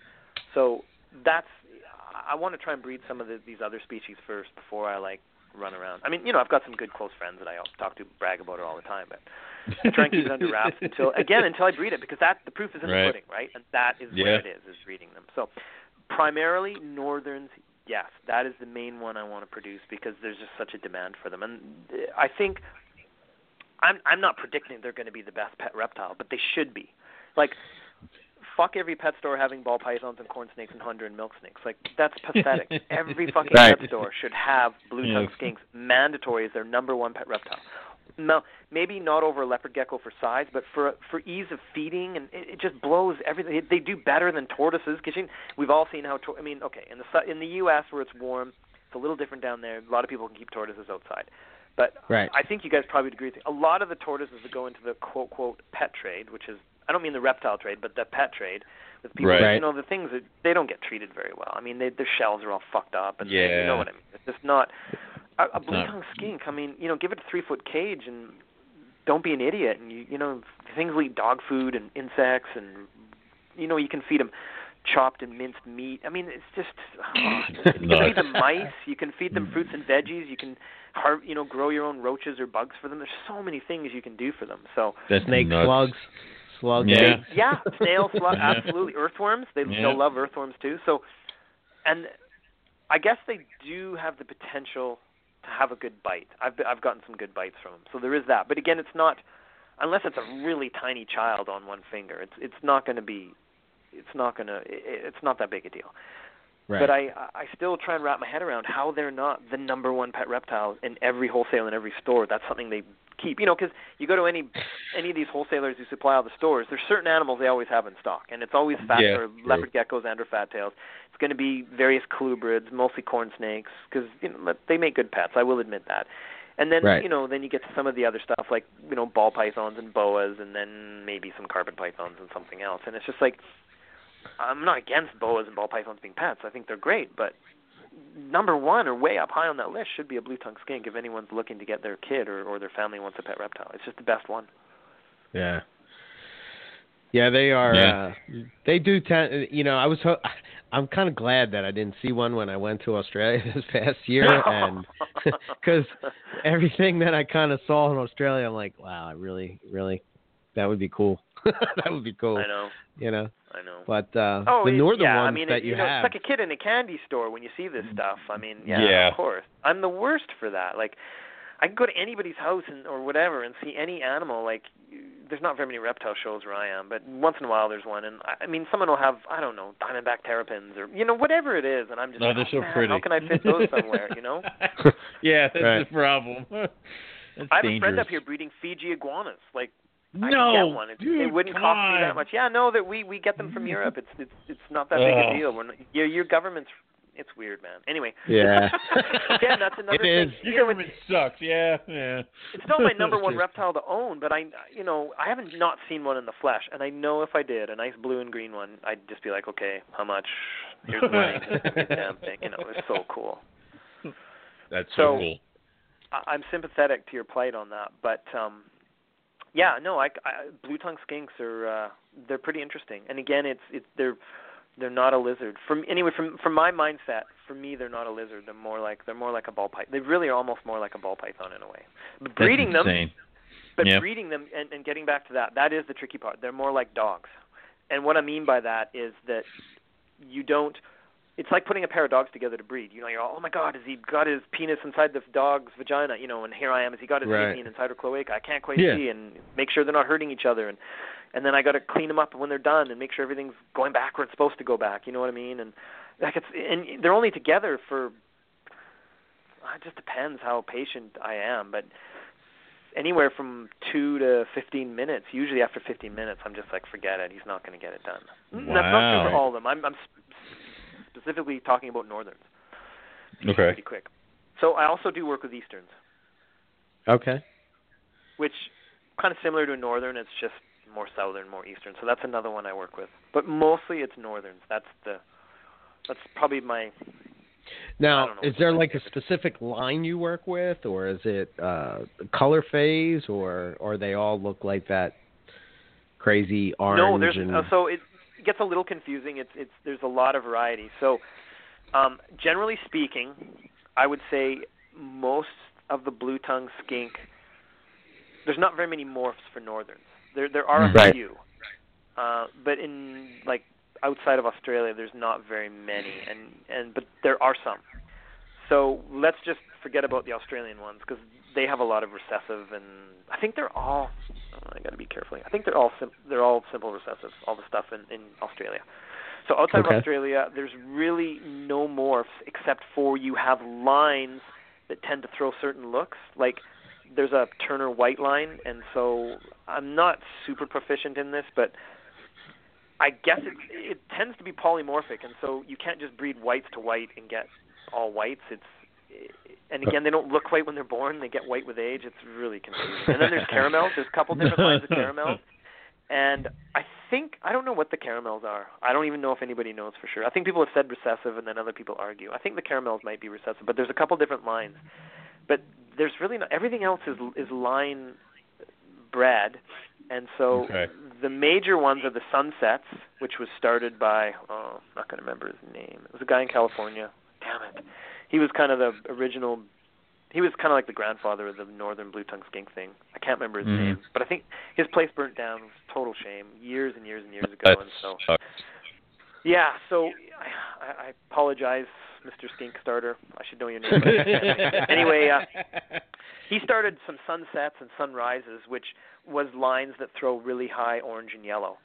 And people got them, and they've continued to breed them, and that stuff is, I guess we'll call it polymorphism, but it's pretty frickin' strong for polymorphism. So, and then I got some of my own out of Sweden from a guy who just made the most amazing northerns I think there is, one of the best lines out there. And again, it's not a true morph. I sell it as a line, like I call it the Swedish line because that's where it came from, a guy in Sweden. And it's super strong, has wicked oranges, reds, yellows, golds. It varies all over the place. And so that's kind of the bulk of it. There's no real simple recessive stuff yet, but there are guys in the USA working with some of the melanistics, although they're Easterns, and white too. I think there's one breeder in the US that has white Northerns. That's cool. And they're simple recessive, and they're Northern, and they are white, and the babies are born white. Oh, so there's no color Like change, it's the real just deal. flat out done? Well, a little bit. The babies will come out pinky white with a bit of cinnamon copper bands, and then over time they just slowly go more white. And some go more of a ivory. Some go kind of pure white. There's kind of a range in there they go. But those are called Northern Whites, and I believe it's Steve Roussis had those on his website for quite a while now. I'm pretty sure he's breeding those now. That's cool. Oh, okay. Cool. I like that kind of stuff. Yeah. Yeah. Oh, yeah. No, it's cool. But right now, I think the biggest market is just your generic Northern for the pet trade. There's just so much demand. Yeah. I could see it being cyclical like everything else, supply and demand, right? Like if a ton of breeders make a ton of them, that could change things. Right. The overseas demand is always going to be strong for them too. Okay, so there's a lot of them that are like leaving, or do you find a lot of them just selling around? Both. Yeah. Okay. Yeah, both. Cool. I think most of you know, most of my business is set up for export because nothing against my own country of Canada or the people. It's just that I did not want to be my future financial beholden to one country. I was just like, there's no frickin' way, because the market's not here for that. There's just no way. For me personally, I couldn't make a living. So, like something like a lot of the weird stuff I breed, I sell some up here, but not the bulk of it. There's no way. And I kind of got off on the export thing. I've made some good friends and contacts, so it's kind of cool. Yeah. Yeah, that must be exciting. Oh yeah, I'm looking. You have like $20,000 worth of animals in an airplane hold, and you're waiting 48 hours for it to arrive, and you've got like 2-3 stops to make. Yeah. Well, you just sucked all the glamour right out of it, man. Yeah, it's gone now. Every orifice is so puckered up, waiting for the customer to get the animals. You're just like, no, I don't like it anymore. Yeah, that's not happening. No, I'm being a bit dramatic, but I tend to be a little. Kind of on the edge anyway, so stuff like that I'm a bit neurotic. But I want to be, because I want the best experience for my animals. I don't want them to suffer, you know what I mean, or any death, issues, injuries, or anything. And I'm crazy that way. I get nervous shipping an animal 2 states away. I mean, and it's just like I do too. Yeah, exactly. I'm with you. I'm with you. Because like. You had Ian on a couple of weeks ago, and I was listening to that, and he said, once you hand that off to them, and he's right, once you hand that box off to whoever is the carrier agent, be it a courier, an airline, or a friend driving it for you, whatever, it's out of your hands, and my rule of thumb for me personally in my business is I guarantee live arrival. That's what I do. Doesn't matter where you are in the world. If I agree to ship with the existing weather conditions and to the place, I guarantee, and I'm willing to ship, I guarantee live arrival. So I'm on the hook. If someone fucks up or does something stupid, I'm on the hook. Yeah. So yeah. Which is nerve-wracking. Terrifying. It can be. You kind of get used to it over a while, but yeah, it's frustrating. So. I'm just going to back up for a second, but I'm just looking at that picture that you had on your Facebook, and I guess we can segue into the outside cage system that you got for the blue tones. Yeah, but that's perfect. Yeah. That high black with crazy orange saddles, I guess you would call them. Yeah. Is that just that what one, is that? It's the one. Yeah, it's in one of the outdoor cages, right? Yes. Yes, that. If I'm pretty sure I'm thinking it doesn't matter. Any of the ones I posted. Yeah, those are the Swedish line I was telling you about. So I bought. Oh, okay. It's very complicated.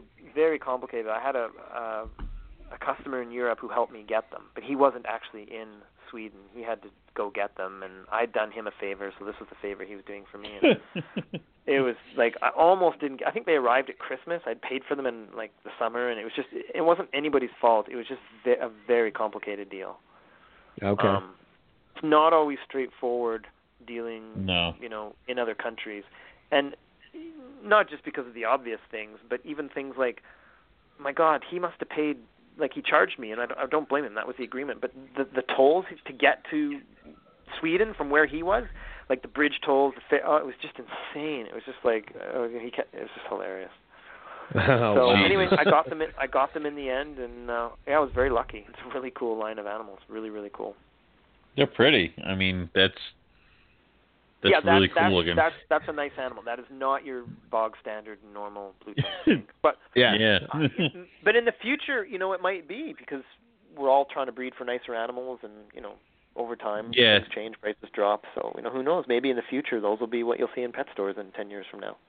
That's the funny thing, because like we were talking about with carpet pythons, like I was going through my pictures of my first couple carpets, and I had what was called a tri-stripe, and nowadays no one would give a crap about that thing, but at the time I'm like, I paid like $400 for her because she had a stripe, and there were no coastal morphs. This is before Jag, Well, look at all the morphs that I remember. Yeah. This morph or that morph when I first got it, it was just okay. You want it? Okay, this is going to make you guys. I guarantee you guys better have puke bags or buckets ready, because this is going to make you vomit. All right, this is going to be great. It really is. It really is. You're actually going to hang up the phone, but hopefully, if I'm kind enough to share this hilarious story, you won't. So, back in the ball python days, the hottest snake that was becoming affordable, around 10, 12 grand a pop, was a bumblebee ball python, which is a spider pastel. Okay. And I had in my possession, because I worked a deal with a buddy overseas. Actually, it was another buddy that imported them, but he did it for me. I had several pairs of baby Bolini. Oh wow! You guys, I can tell the silence. It's like, we know where this is going. Oh no! So I had there's a I was his customer. He was my customer. We swapped animals. He had a really nice male bumblebee, and he said, "I really want a pair of Bolini. Will you do the trade?" Oh no! And I had to first I said, "Let me think about it." And I said that to be polite, and really there's no fucking way I'm going to do this. Right. And then I kind of thought about it and thought, if I get that bumblebee, I'm gonna I know Bolini are amazing, but the chances of me breeding them are probably slim. Who knows? And I did the trade. I did it. I know. It's just, but now that bumblebee's worth $30 to $40 to some people, And the Bolini are worth $10 now. I know. But sorry, how much? Guys. But how much work did you get out of that male bumblebee? How much grinding did that guy do for you? I mean, I get that. Yeah, I put that. Yeah, I bred that male to all kinds of stuff, and for I probably used him for 3 years. He made me all kinds of stuff. And that's why I did it, because sometimes the practical decision is not the most glamorous, That's why I like being a hobbyist. I can fill my cages with a bunch of animals that don't breed and stare at me year after year in the hopes that they actually do it. Where if somebody's doing this professionally, you got to know when to cut the cord and realize that this thing isn't doing what it's supposed to be doing. So I knew in my heart of hearts I didn't have the space for massive caging and to do it properly, and I'm just like, this guy he has probably a better chance. He wasn't that great. I'm not saying he was a better breeder or worse breeder or anything. I'm just saying he had more time and space. He could, and some cash behind him. He could have set up so. Sure. But it still pains me that I did it. But that's the thing, with the Bolini, I wouldn't have made any. I mean, I don't do this only for money, but the Bolini it was a lot of money sunk into something that's never going to get anything. So. Yeah, I can relate, because it's not quite as extreme as that, but some people would think it was extreme. I know, you're trying to find someone who's had that extreme of one, and I'm not saying it's or anything, but it's a good one. It's a pretty horrible example of one. Yeah, Buddy Buscemi produced this Biak Chondro, straight Biak, beautiful Chondro, and I bought it at the first Carpet Fest, or I won it in the auction or whatever, and at the time it was yellow, and it had some pretty decent size on it, and I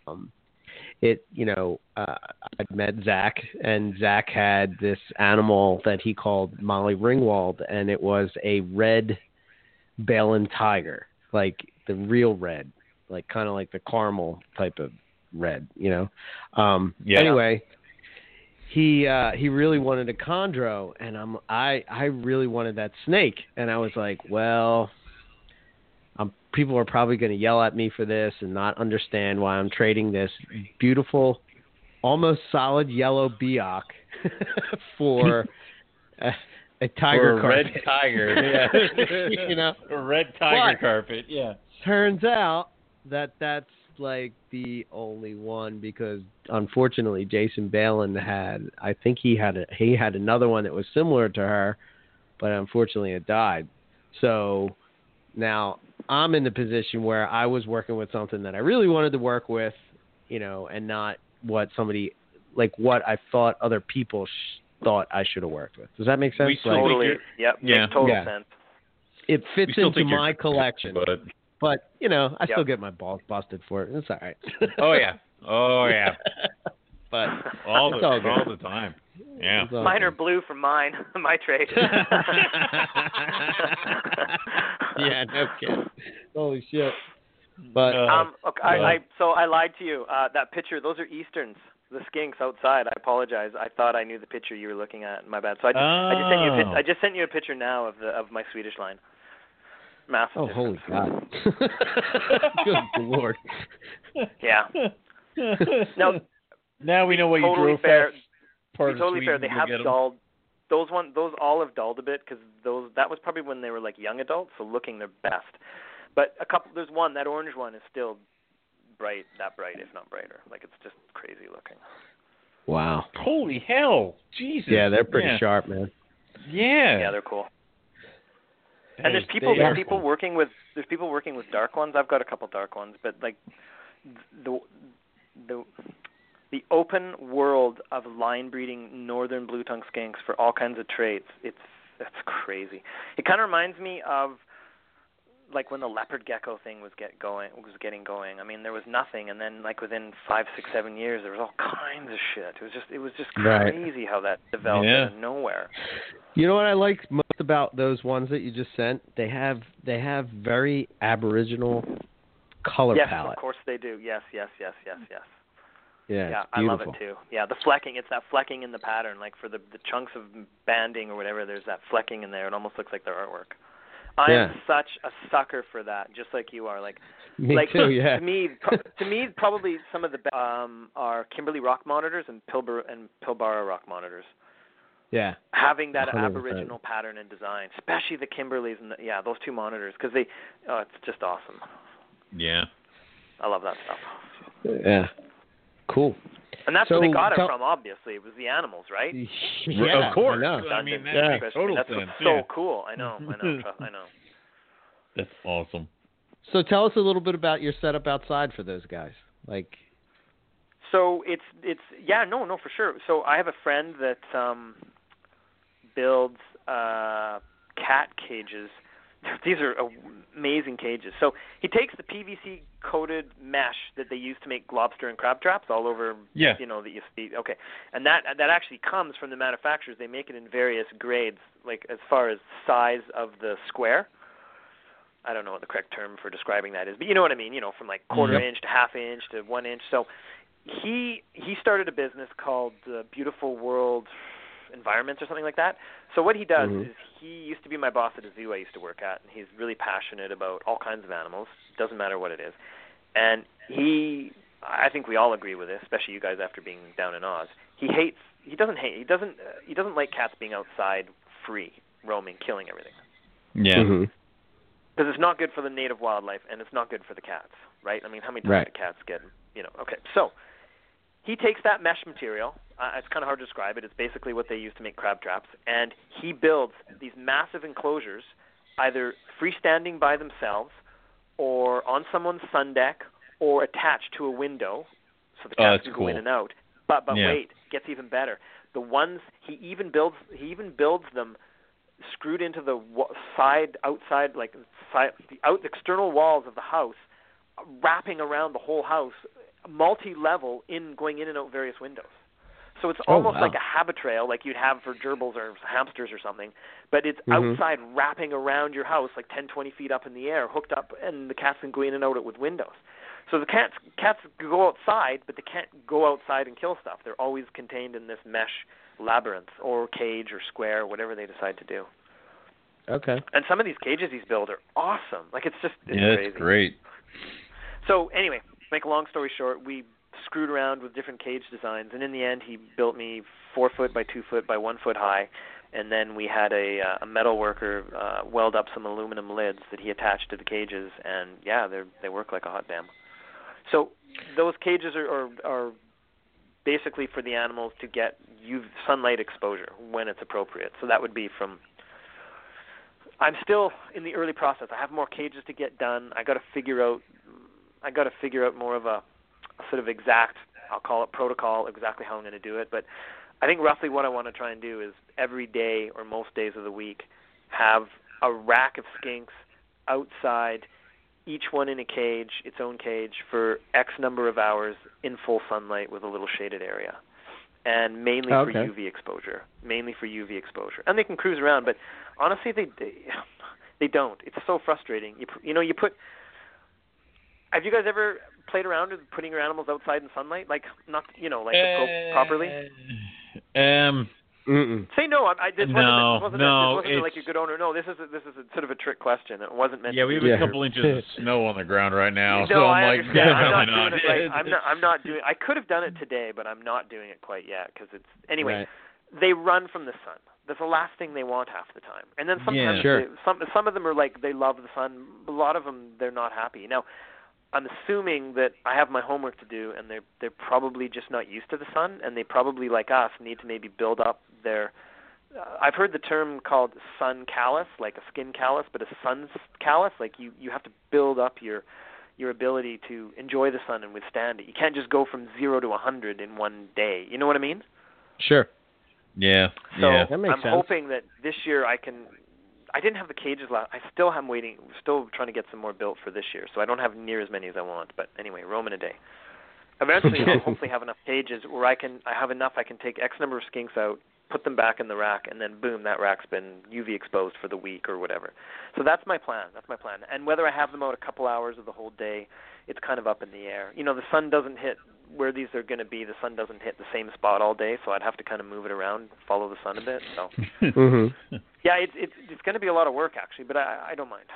It's good for me to be out in the sun myself. So what the hell, hey, right? So do you feel that with these guys, UV is something that's? I mean, because I've heard mixed thoughts on this with blue tongues in particular.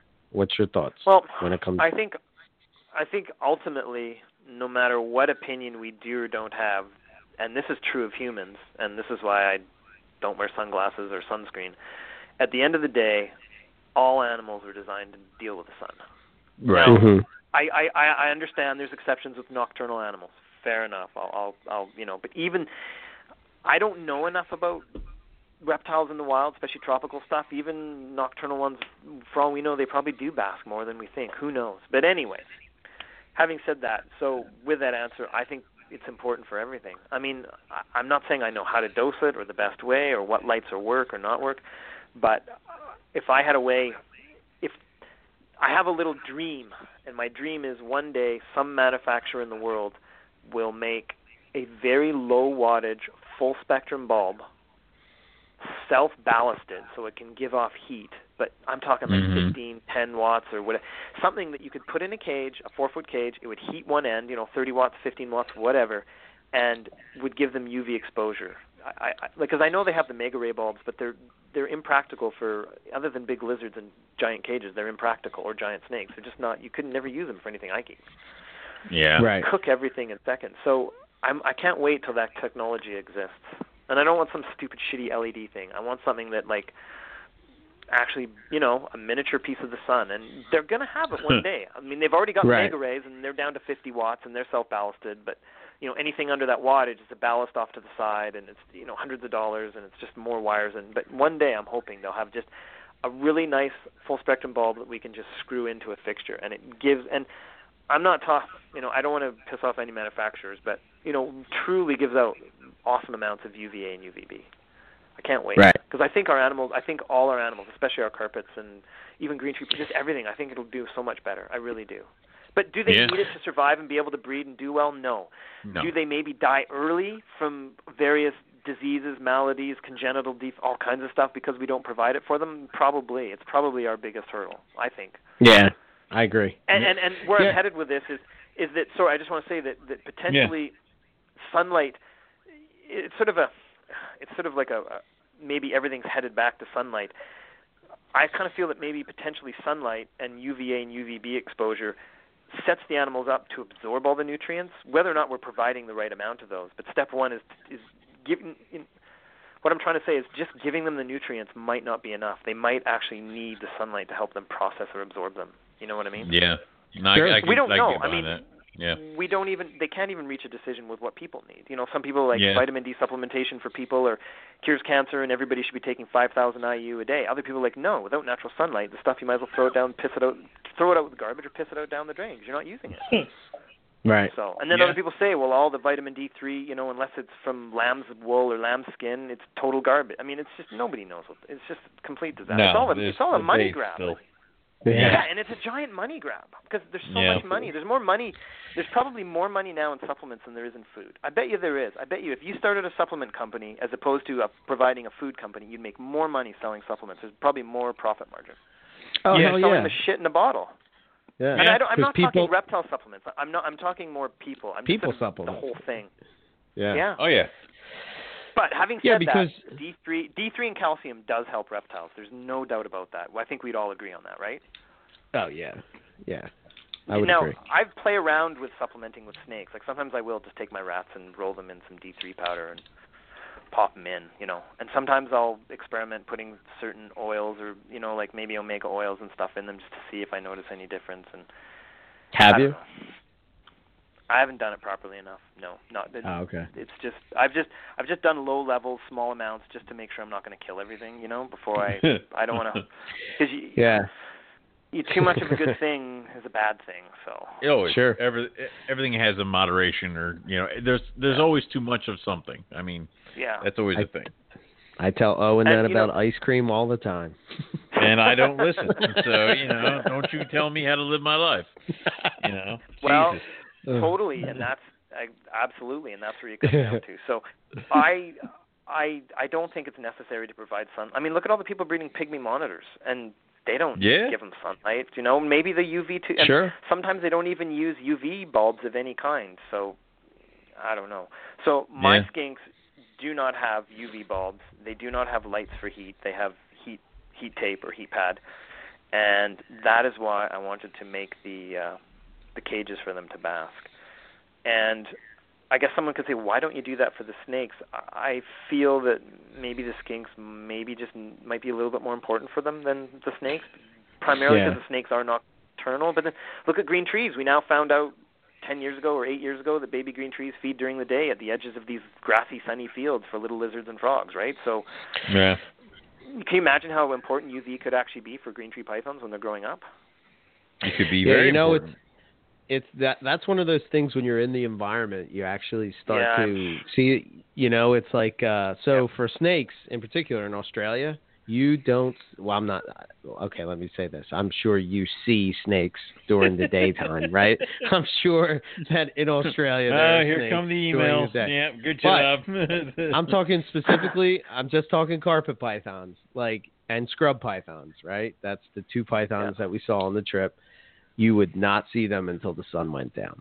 And once it got too late, you didn't see them anymore. So it's like you have from twilight to basically, maybe 12 o'clock. I have no personal experience to back it up, none. But I quiz the hell out of everyone, even just idiot neighbors that went to Mexico. I always ask people, what kind of reptiles did you see, blah, blah, blah, just because I'm curious, right? And and whether they're sort of don't even care about reptiles or a hardened herper, it's pretty surprising how few snakes people see when they go to any part of the tropics, unless they're there for a long period of time and they're way out in the bush specifically looking for them. Right. And even then, they get burned. They don't see shit. I know. So there is kind of that thing. You know, maybe snakes go through a period of their life where they need sunlight and it carries them through the rest of their life. God only knows. Right. Yeah.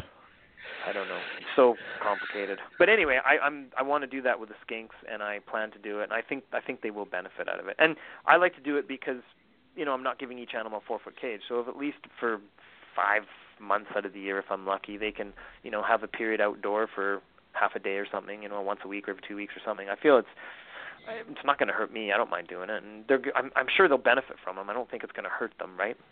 No. No. So, I don't think you're gonna have a if problem. I were to do that with anything, I would try. Like, obviously, I can't because it's too cold. But like to me, diamond pythons would be the carpet that I would try. I couldn't agree with you more. And you got me thinking about that. I was thinking, okay, we're having a show. This is going to come up sunlight. I mean, it has to because I think it's an important thing. And I was thinking that for the skinks, that maybe northerns, it's not as important. Yeah. Because reptiles from northern Australia, because it's so hot all the time, they probably bask less, or at least over the course of 12 months, there's more months they don't need to bask. They're always trying to get away from the heat, right? Mm-hmm. And then easterns have a huge range up and down the whole coast, but let's just stick with southern easterns, the I-band ones, which is where diamonds come from, and it's much colder, especially in winter where there could be snow and they burrow under. Those animals probably are seeking sunlight and basking to get heat way more than their brothers and sisters up north. Right. Yeah. Yeah. Just like so carpets. I was kind of thinking, makes sense. Yeah. So I was kind of thinking, well, maybe easterns are going to appreciate the sun more than my northerns will. Maybe they need more time out. And I'm going to be another thing too that's interesting. I don't have enough years to. I'm still really green with skinks. I'm learning so much. Literally every year I learn so much because they just throw so many curveballs at you. I found the easterns a little more trickier to keep and breed. They're a little more flighty. I found them a little more difficult to get them to. They just seem to be a little more difficult. I find they don't quite eat as well. They still do well, but the northerns are those things are monsters. The easterns are a little more delicate compared. Definitely a little more. Huh. So, and I know in Australia, the morphs, when it comes to the morphs, not all, but I'm going to say the majority. I could be wrong, but I'm pretty sure I'm right. The majority of the morphs that started out as pure eastern in Australia have northern in them, because they found the northern made the animals, the offspring stronger, because some of the pure eastern stuff, some of those morphs, they're not the best breeders, not the strongest. So some of the breeders found that by the hybridizing with a northern, they found better breeding, stronger animals. That's nuts. Now here's a question. Do they kind of like, I don't even know this. I guess I should. Do they mix like a coastal and a diamond and a jungle and a coastal? Like, is there intergrade zones? I think they only do it when they're working with the morphs. Just like we would. So you're not just going to take a diamond and a coastal and breed them together. No. I mean, in the wild. Yeah. In the wild, they're. Oh, okay. So are you asking if the skinks hybridize in the wild? Yeah. They're intergrade zones. It's as far as I know, if we're talking northerns and easterns, I'm gonna say no, but the jury is probably out where the eastern population ends going west and where the northern population starts. So They very well could. And another thing too is, again, we're just going by pictures. Australia doesn't export its wildlife, so it's hard to get good information. But as the eastern population goes north, from like Sydney northward, as it gets deeper and deeper into Queensland, those easterns have more of a northern look. Okay. As far as coloring and stuff. I'm not saying they're northerns. I'm not saying they look like northerns, but they look more like northerns than the ones from southern Australia. Gotcha. And that's just me going by people posting stuff on Facebook from Australia, all the groups and stuff. I mean, if they're doing weird stuff, then I could be totally wrong. It's just what I've gathered. So. Yeah, that's cool. That was the other thing that blew my mind is, jungles look like coastals look like jungles. Wait a minute, this shouldn't look like this. Wait, what? So did it kind of throw out the door your thoughts on what should be what? Yes. Yeah, because I've seen animals that were supposed to be pure coastal, and I was like, those don't look coastal to me, or those don't look jungle to me. Okay, I saw animals that were supposed to be pure jungle, and they frickin' look like coastals. But they were, like, I trusted the source. I'm not saying too much, but they were jungles. Like, they had to be. There's no way they couldn't be. Does that make sense? Yeah. They were jungles. Like, the person knew where they came from. They were fucking jungles. There's no doubt about it. I found unless someone happened the day before to let some coastals go where jungles live. Yeah, right. And they put these didn't. here. They looked nothing. Yeah, and they just look like nothing we work with. But then again, we've been, I don't want to say inbreeding, but line breeding. There you go. Yeah, for a long time. So much nicer, right? Yeah. It's the same damn thing. You're absolutely, I'm with you. But it just makes me think like maybe our concept of what we think, is like not right. Or maybe I couldn't agree more. It's not exactly like what we think. And, it really just opened my eyes, and I used to think a long time ago, I'm like, well, like when you want to talk about carpets or whatever, whatever Australian reptile, it's like, shouldn't the Australians that keep them and like have them like in their backyard or in their shed in the garage or something like that, like, don't they have a better understanding of what they like, or like, you know what I mean? I don't know. And it's like, we're over here, most of us have never been there, and we're like saying, no, there's no way that could be that, that's ridiculous. I know. Like, I know. So. If you take that discussion long enough, then you start even comparing, classifying animals. You know what I mean? I get it. There's a reason in evolution. Sure. I understand all that, Yeah. but then you reach the whole thing. Well, it's a carpet python or it's a python. Who cares? Whatever. 100,000 years from now, a million years, who knows if it's even going to exist or what it'll be or what will be? Then you kind of get into crazy 100%. stuff. But I agree. I know. Our idea of what things are is sometimes our preconceived ideas are kind of not the truth. How about that? Yeah. And we're going off of what somebody told somebody who told somebody who told somebody where it's whisper down the lane. And so there's a couple things for sure that I want to make sure that we hit on before we go for it. end the show. But one, for people that don't know, I can't remember the year. I want to say it was maybe 3 years ago, 2 years ago, maybe it's 3 years ago. You hatched out this crazy looking black carpet. Yeah, 2.5 years ago. Okay, so fire away. What do you want to know? Updates. Well, what is it doing? It was jungle, right? It was a jungle bred. No. Okay, let me start from scratch. Okay, I got to be careful about this. It was a zebra of unknown lineage, potentially a pure jungle zebra, but who no one knows. So I bred that zebra to a jungle that I'm positive is not a pure jungle and must have had diamond in it. And it was literally that simple.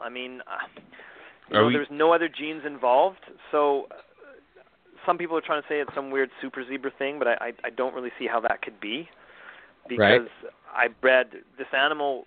This animal was a jungle diamond, probably. Who knows? Low diamond. It was mostly jungle, but it was weird to begin with. So it was weird, and that thing just kind of popped out of nowhere. So when it hatched, being all black, because I've hatched diamonds before, I didn't think anything of it. Yeah. Right. I was like, no big deal. And then when it was out of the egg, a couple of days later, I'm like, actually, this thing's fucking crazy. Where's my brain at? This thing's like amazing. But like when it was hatching and out, I was just, it's black, it's kind of cool, whatever. It's, baby, who cares? It's not going to be that cool, But it's looking. It's actually, I just moved her. It ended up being a female, and I just moved her to a 4-foot cage the other day. Oh wow. Oh, okay. So she's kind of like a So mouse in a house. It's like it's way too, not too big for her, but she's she's still not a huge. She'll grow into it. Yeah. Yeah, I think next year I have a chance at breeding her. So are we thinking that this is kind of like the zebra's take on a diamond blood here? Or well, no, because maybe, but people have made jungle diamond zebras. They're not that big. You know what I mean? Yeah, but has anybody taken a pure zebra to a diamond? Like, anybody done that?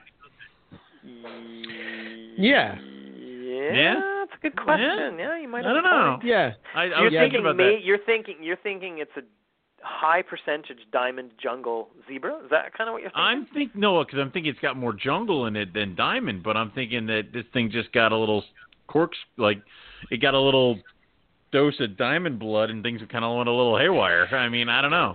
Right. Well, okay, look at the picture. There's more to the story. Two things. I'm looking for a photo right now. I've got an updated photo for you. I'll send it right now. I keep screwing up. From a distance, it looks like a diamond so much on my stupid computer when I'm trying to find the photo. So there's a little bit more to that story, and that is, well, there's a funny part. I don't know if we discussed this last time. You know what? They've made these in Australia, but they don't seem to be as extreme looking as mine. You knew that, right? Yeah, I think you told us that last time, And do you remember what they called them? Molesters? No. Yes, molester. What? Yes. Oh my God, yeah. Yes. They called it the molester gene. We're gonna need to change that name. Oh yeah, I know. And they still, like, as of recently, like this last breeding season or the breeding season they're having or have just had, they were referring to them as molesters because I saw some threads on Facebook and they're like, God damn it! Yeah, is that the guy? Yeah. Yeah, Wayne works with them. Yeah. Yeah, I think he does.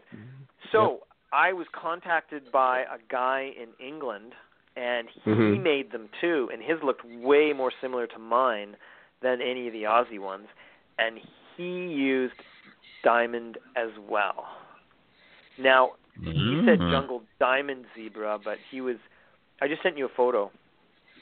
Yep, got it. Yeah, wow. So it looks pretty much the same. You know, it sort of lost, it hatched out black, but it's pretty much, it looks more like a granite does than an actual granite. Yeah, I was about to say that. It looks more like a granite like than if this ended up being, if this one day was a morph, it's not going to be. But let's just say for craziness it was, I'd be like, fuck everyone, this is the best granite, What kind of granite do you have? The best ones are just the granites. But I don't know what other name you can come up with it because it just, to me, it's a granite. I guess there's some other stupid stone out there it might look like, but yeah, it's doing great. She's doing. What's funny is not only is she doing great, she frickin' nailed me so good the other night overfeeding. Went over the rack, over the tongs, right on my thumb, and then she wouldn't let go. When I finally got rid of her, trying to get back her into her cage, bit me again on the index finger, just blood God everywhere. Damn it. Just those stupid ones, Wow. Carpet bites bleed like crazy, man. They do. Ask Rob Stone. I admit, I'm being a little dramatic, but the double bite on feeding night, it's just like, come on, I need my hand. Any place but my hands. Knuckle bites suck. No. Yeah. Whole hand swells up. Yeah. And everything's so bleedy in your finger, it just bleeds and bleeds and bleeds. So it was kind of annoying. Bleedy in your But yeah, she's doing well, and I've got lots of options to pair with. I'll probably pair with her dad. That's who I think is most responsible for this if there is anything going on. He has the dad to her has a ton of black freckles in the yellow, more than you would normally see on your average nice jungle. Huh. So, and I sort of have a bit of lineage history on him, but okay, I lie. Not lineage history. That's totally the wrong word. Right. I have a little bit of history on him in that it's been rumored it came from a friend of mine who made a jag breeding jungles together that never had any jag, and he made this weird jag thing. And it's so long ago. And I remember seeing it. It was years ago. And my friend, it was actually Henry Pjorn in here up in Canada. He made this weird jag-looking snake, and he had no jags in the breeding. And this was kind of just after jags had sort of come down to more reasonable prices. And he's like, check this thing out. And I'm like, oh, my God, it's like your own line of jags. It's so cool. Anyway, I'm not saying he killed it, but it died. He kept bringing it to shows to show people just because, if he did a show, he'd bring some nice animals to show. And one of those trips, something happened. I don't know what happened. Something bad happened. So it's toast. That anyway, sucks. Potentially this animal, this male I have, is either from that clutch or was offspring from an animal that was from that clutch that made that weird jaggy thing that Henry hatched out. That's weird.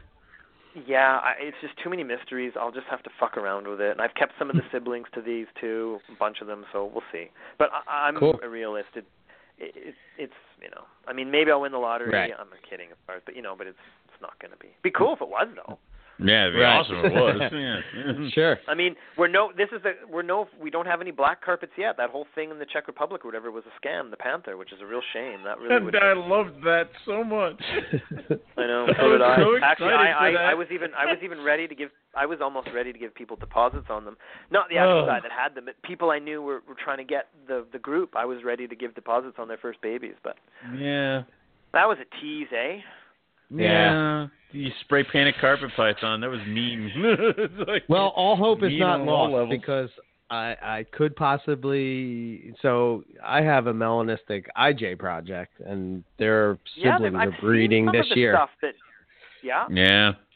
Yeah. that will be interesting. I've seen that if any of the carpets have a chance, it could be the Papuans or the IJs that might be that might have. If you're successful, there's going to be a few of your IJ people that are going to kick in your door to get to those things. So and also Darwin is what they have in Australia too, correct? Yeah, Correct. Darwin. So And, if that proves, I can't remember if they can prove that out one day or if they have or whatever. That's just a matter of time, right? I mean, it's inevitable. Yeah, Right. They They did. coastal this year. So Right. I'm the only one who cares about that. So No. I do too. I want it so badly. It's me and you. Me and We're you. in this That's boat it. Just together. us. Yeah. Probably Don too, but who knows? Yeah. I don't know. Oh, Most people will be like, yeah. it's just an albino. Who I don't cares? know Yeah. why I'm kind of confused why we're so excited about a black carpet because I don't know what you'd really do with it. I don't really care. I just think it'd be freaking cool. Well, black yeah, carpet. because everything you mix in with it is done, but you can still have two black carpets that make tiny black carpets. I mean, I'd be all right with that. I'm with you. I don't care. Some of my most favorite diamonds are the super super duper high black ones. I just think. Yeah. I hell don't yeah. have any. I've never really seen them, but when I go check out all the stuff in Australia and Google image shit and go through diamond pythons just for fun once in a while, there's some around down there they're almost all black with just a little bit of yellow or white on them. Yeah. Remember the colons that what's his face made? Those are Oh so my cool, God. Yes. I know. I know it's kind of like a oh my God, don't do it. But I mean, it was a male Bolinai. It's not like he took a female Bolinai. I mean. Yeah. Okay, you're right. That I'm would not have trying to been way justify more it of a per way. se, but I thought that was a really cool hybrid to make. Like it's just like, oh, it's so awesome. He had a big block of a head. I mean, that thing was. They got dark too. So yeah. Now I did hear someone I was talking to. I can't remember. It was recently because we were talking about this, and they said they'd seen somehow they knew him or had seen an updated picture, and they said now that they're like adult, they weren't that great. Yeah, So, I think I don't know. So I'm not. Don't take my word for it. For sure, I'd love to see what they look like, but they looked amazing when they were young, though, young and juvenile. Yeah. So I was like, oh my God, it's like a mini Bolinai. I want one. You can't afford the diamond, so you need the Cupid zirconia of the Bolinai. Yeah, no kidding. We're not. You we're can't not allowed have the Bolinai diamond up here. Bolinai. You're Oh, not too big, allowed, right? Because of the size, yeah, they're not allowed. Too There's big, a bunch yeah. of snakes that got put on a size and Bolinai. It's such a weird one, like out of left field, but whatever. Yeah. Wow. There could be worse things they wouldn't let us keep, so it's not, I don't know, it sucks, but whatever. I mean, anybody that has lots of money and wants a Bolinai, they're probably just going to get one no matter where they live in the world, whether they're legal or not, right? It's just, True. I mean, if you can afford $10,000 or whatever it is for a pair, I know they come cheaper, but for really nice ones or something, you're going to pay, and like whatever. They're just going to get them. So we did get a question about your womas, and I did have that on the list to talk about because you have this red line that's just like freaking crazy insane. Yeah. I mean, holy shit. So maybe you can tell us a little bit. Most of the womas I have or I've sold to my friends and my friends are working with. So they all started with whatever Frank Reedus had. That's where it came from. So you know who Frank Reedus is, right? The monitor breeder. He's run Guana Ranch. He still exists. I don't know exactly what he's breeding now. Yeah, Frank Reedus, in Arizona. I think he's in Arizona, maybe not still. Anyway, he was the one who was breeding a shitload of womas in 96, I think I got them up. Yeah, I think 96 I imported a bunch. And that's where they started from, was from that. And we didn't really know what we had. Again, it's polymorphism, but kind of not really. I guess more line breeding and polymorphism kind of thing again. So cool. But yeah, no, they're. I don't know what more to say on that. We've bred some. I mean, I'm not the only one that breeds them up here. I've got a couple friends that have stuff off me. They've been breeding as well, and there's some. They've bred some hamper line into it as well, and some of the pairs they put together still consistently make a portion of the babies a really nice red. Wow. Yeah, they're really sharp. But they're nice. But I think there's guys down in the U.S. now that have better red stuff. I think I don't know if they've refined it themselves or got a hold of older bloodlines or got new ones or whatever the hell they've done, but I've seen some stuff out there and it's incredible.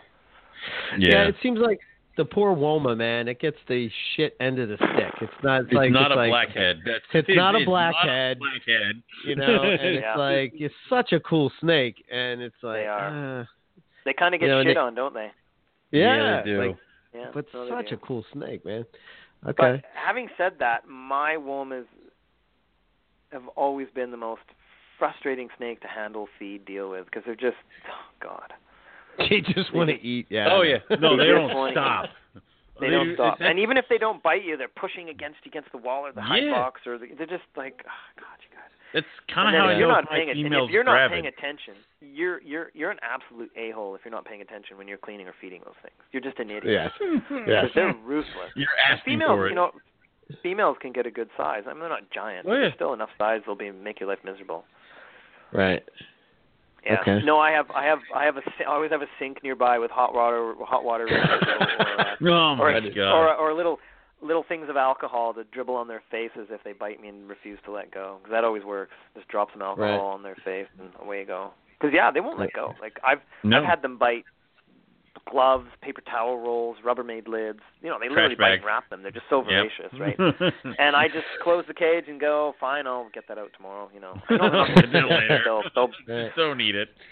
Yeah, they'll hug and cuddle it for 5 hours. Oh God.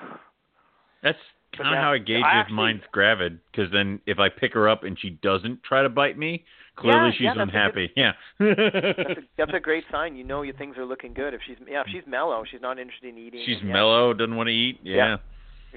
Cool. Now, that's awesome. Yeah. This is a question that comes up a lot when pertaining to Womas is the eggs. Do you have any difficulty? I bet, right? Yeah. Incubation? Yeah. Okay. So before I tell you what I do, I'm going to caution it with this: don't do what I do. Whatever I next say, don't try and copy it. Do not do it. I've tried and tell people to do it my way, and it just, for some reason, it just ends in disaster for everybody. And I'm not lying or hiding a secret or anything misleading people. It's just so before I even tell you what I'm going to incubate, and please, this isn't a bragging thing. I just want to tell you quickly some of the eggs: green tree pythons, savu pythons, blood pythons, blockheads, womas, Anterasia, all carpets, diamonds, Gila monsters, yellow ackies. I guess that's the majority. I already said savage. That's enough. Okay. So I use the traditional old-fashioned tuncubator method. And you know what that is, right? The tuncubator? No. Please. No. Aquarium Please heater. tell me. Okay, so I take a big styrofoam fishing box, the 24-inch ones, and I line it with plastic, just poly. Then I put 2 bricks, so 2 stacks of 2 bricks. On top of that goes a sweater box, like the 16 by 8-inch or whatever, Rubbermaid. And I fill it up with water. That's why the 2 bricks on top, so there's enough room to get high enough to get water. And I fill it up with water so it's about an inch below the Rubbermaid. Stick in an aquarium heater, a good one, like a Evo Jaeger submersible or whatever, good quality one, not a dodgy one. And no thermostat. I use the heater, the aquarium heater it comes with. Go with that. And I put air holes in the side of the Rubbermaid, not the top. I don't want condensation on the top of the styrofoam dripping onto the top of the Rubbermaid lid and getting in the holes and flooding it, right? Right. So I put holes in the side. I also put holes in the top side of the styrofoam box and 1 hole in the lid, and they're good size holes. And I got a little bit more to say, and that's pretty much how I run my incubation. So there's a couple little tweaks I do. So I found the aquarium heaters work pretty good. The temperature is probably not as stable as, say, a Herbstat or whatever else, but I'm never usually worried about accuracy as far as as long as I'm within a couple degrees. Like I don't mind a 2-degree swing with python eggs. It just doesn't bother me. I don't care what anyone says. It just does not faze me. I'm not worried about it. So then one important thing I do is, number one, the eggs are never on substrate. I mix it up between vermiculite or water. Mm-hmm. And then I put egg crate, like stacks of egg crate in there, and then the eggs are always on plastic egg crating. I've done this for decades. Right. But so they're never touching the substrate. And then each individual box is kind of its own entity. Like some of my styrofoams are so big I can fit 2 of these sweater boxes in there. Mm-hmm. I guess they're giant shoe boxes, whatever. So each box, depending on how many clutch of eggs and what species, it kind of ends up having its own individual environment. But there's a couple of important things I do to make this work. Number one is I put a wedge under the front brick. So the back Rubbermaid's sitting on the brick, okay? The front of the Rubbermaid is on top of the brick, but between the brick and the Rubbermaid there's a wedge. It doesn't matter what it is. I use a piece of plastic or a piece of foam. What the wedge does is it takes the condensation on the top of the Rubbermaid lid, instead of dripping down on the eggs, it runs, because there's now an angle, exactly, it runs down the back and drips down the back. And then what I also do is I melt some holes strategically at a certain height, so if the water builds up, instead of flooding it, this is something I ran into early. I still never lost eggs. I just was like, oh my God, why are these eggs too puffy? Oh, okay, water, idiot. So what I do is I melt a couple holes a hole on all 4 sides, because just if I switch the Rubbermaid around or whatever, I'm always guaranteed to, one end's going to be lower. So I'm always have a hole. It doesn't matter how I orient the Rubbermaid. There's always a hole on one end of the Rubbermaid on all 4 sides. So if water builds up in there because I've added too much, or the eggs or the vermiculite's absorbing it, or somehow it's dripping in, or God knows how, because I'm using water as my heat method, right? It's like a water-driven incubator. Yeah. The water will drip out rather than flood up and screw up my eggs. Does that make sense, how I melt holes in the sides? So as the water builds up, it actually starts to dribble out. Yeah. Okay. It's like a it sounds, maybe I've overcomplicated, but basically I just have a water-heated box with bricks to hold the Rubbermaid above it, and then have a few tiny tweaks. And I check it a lot. And I don't know if that's... I'll tell you, here's an example of a friend who was having issues with hatching eggs. It wasn't snake eggs, it was lizard eggs. But I don't know what kind of incubator he was using. It might have been a sim container. I'm not too sure. But some of the incubators people use are fairly airtight. Yeah. Uh-huh. And every time he would open it, it would cause a vacuum. Like he would actually change because the pressure's changing, and his eggs would be doing really weird things. And he was actually killing eggs. So maybe one advantage to my incubator is that I have a lot of airflow in it, and I'm checking it every day. And maybe water being a heat source, because I do have to top it up, right? Maybe water being a heat source allows tons of ventilation, but doesn't let them dry out. So I'm not too sure, but I love the idea of this big giant Coke, all glass, giant industrial refrigerator that you got out and put a bunch of herbs, heat tape and herb tape and milk jugs, and away you go. I'm like, oh my God, that would be awesome, but I'm too chicken to try it. I just don't want to. I'm not messing with my. If the other thing I don't want to do I have another reason too. A couple of things. Number one, I don't want to have one central incubator. It's just me being crazy, because if something were to go wrong, I'm going to lose everything. Whereas in my method, I suppose all my incubators could crash on me, but chances are it might only be one. And if it does, hopefully I can catch it. Right. So I am at the mercy of the aquarium heaters. I will give you that. So that is what I am the mercy. But again, touching wood, generally those aquarium heaters are usually pretty reliable, and I'm probably due to replace them this year. I usually try and replace them like every, 3, 4, 5 years. I'll just buy new heaters. Right. Yeah. Wow, that's cool. And it seems to work. And as I say, I check those incubators a lot. I'm like, I know the eggs aren't doing anything. They're, day 1 to 40. I still check them every day, just because I love breeding reptiles, and I love looking at the eggs and imagining what's going on. And I tend to candle quite a bit too, see what's going on. Yeah, I love that. Yeah, it's fun. And yeah, I've had pretty good success, and I've done that with womas. But man, I've told people to try and do it, and it just never works for them. I don't know what else I'm doing or not explaining right or something. Somehow they're letting them get too wet. I think I have a good gauge of when eggs are too wet, and I've done it many times. I'm like, holy shit. Actually, conversely, I've done the same too. I can have a water-driven incubator, and I can dry out the eggs so bad that they would die if I didn't do something. Wow.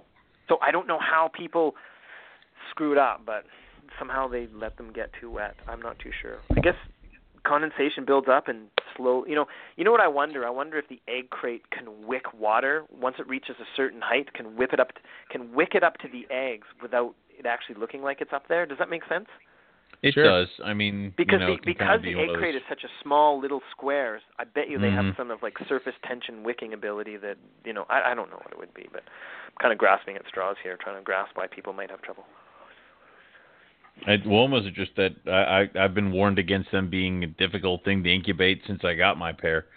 So, and I got a clutch last year that I'm not entirely sure were fertile, but they ended up dying in incubation totally. So I don't know. Did you candle them after they were laid?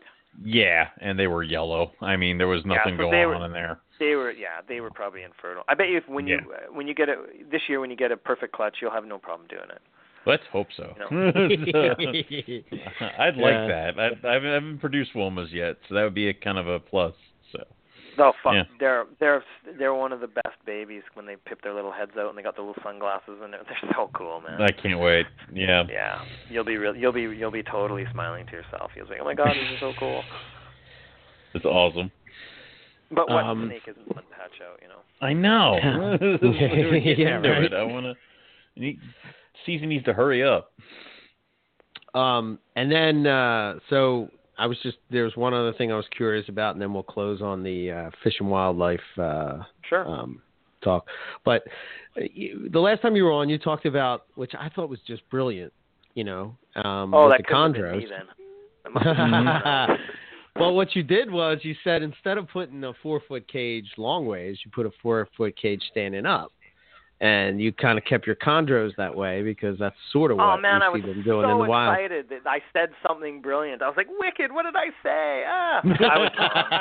I was wrong. It doesn't make a fuck difference. Those things will, unless you miss them or put them in a new cage or torture them or pinch them, they won't move. They are so in captivity. They're so sedentary. There's nothing. It's hope. I mean, I don't know what the answer. Okay, I love what some people are doing. I've seen. We've all read the forums and the Facebook threads and stuff, and it's the not the water baths, I guess it's like a misting bath, we'll call it, or a misting the rain chamber. Yeah, the rain chamber. Yeah, that's the way. And I don't know how much exercise they're getting, but that is the way. So I have some other species of pythons. I'm doing what I did for the chondros, and they move way more up and down, like carpets and stuff. Like they for sure go up and down those branches, and they'll bask under it, and totally, and they love it. But the green trees, no. Same with Amazons. I had it for Amazons too, and I just said this is a complete waste of space. I'm just, I think at the end of the day, the only thing we can do is feed them less, unless you have a lot of time and a lot of space to build up rain chambers and move them in. You see, I don't know. I'm a little nervous to have this one chamber that all my animals rotate through. Does that make sense? Yeah. I would be too, unless you can sanitize the hell out of it. I know you can sterilize it, but I'm just thinking at the end of the day, what's common sense telling me what to do? It's like, I don't know. So what I did do with my chondros, I can just quickly say it's not that big of a revelation. I basically built a rack system for my green tree pythons and my Amazon tree boas. So I went on Amazon and...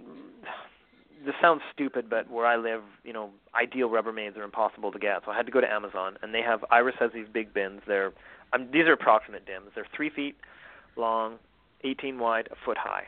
So I built my own rack system for those, and I screwed in a bunch of branches, and I don't use lights. I use heat tape. So they do bask, but it's more of radiant heat kind of basking off the.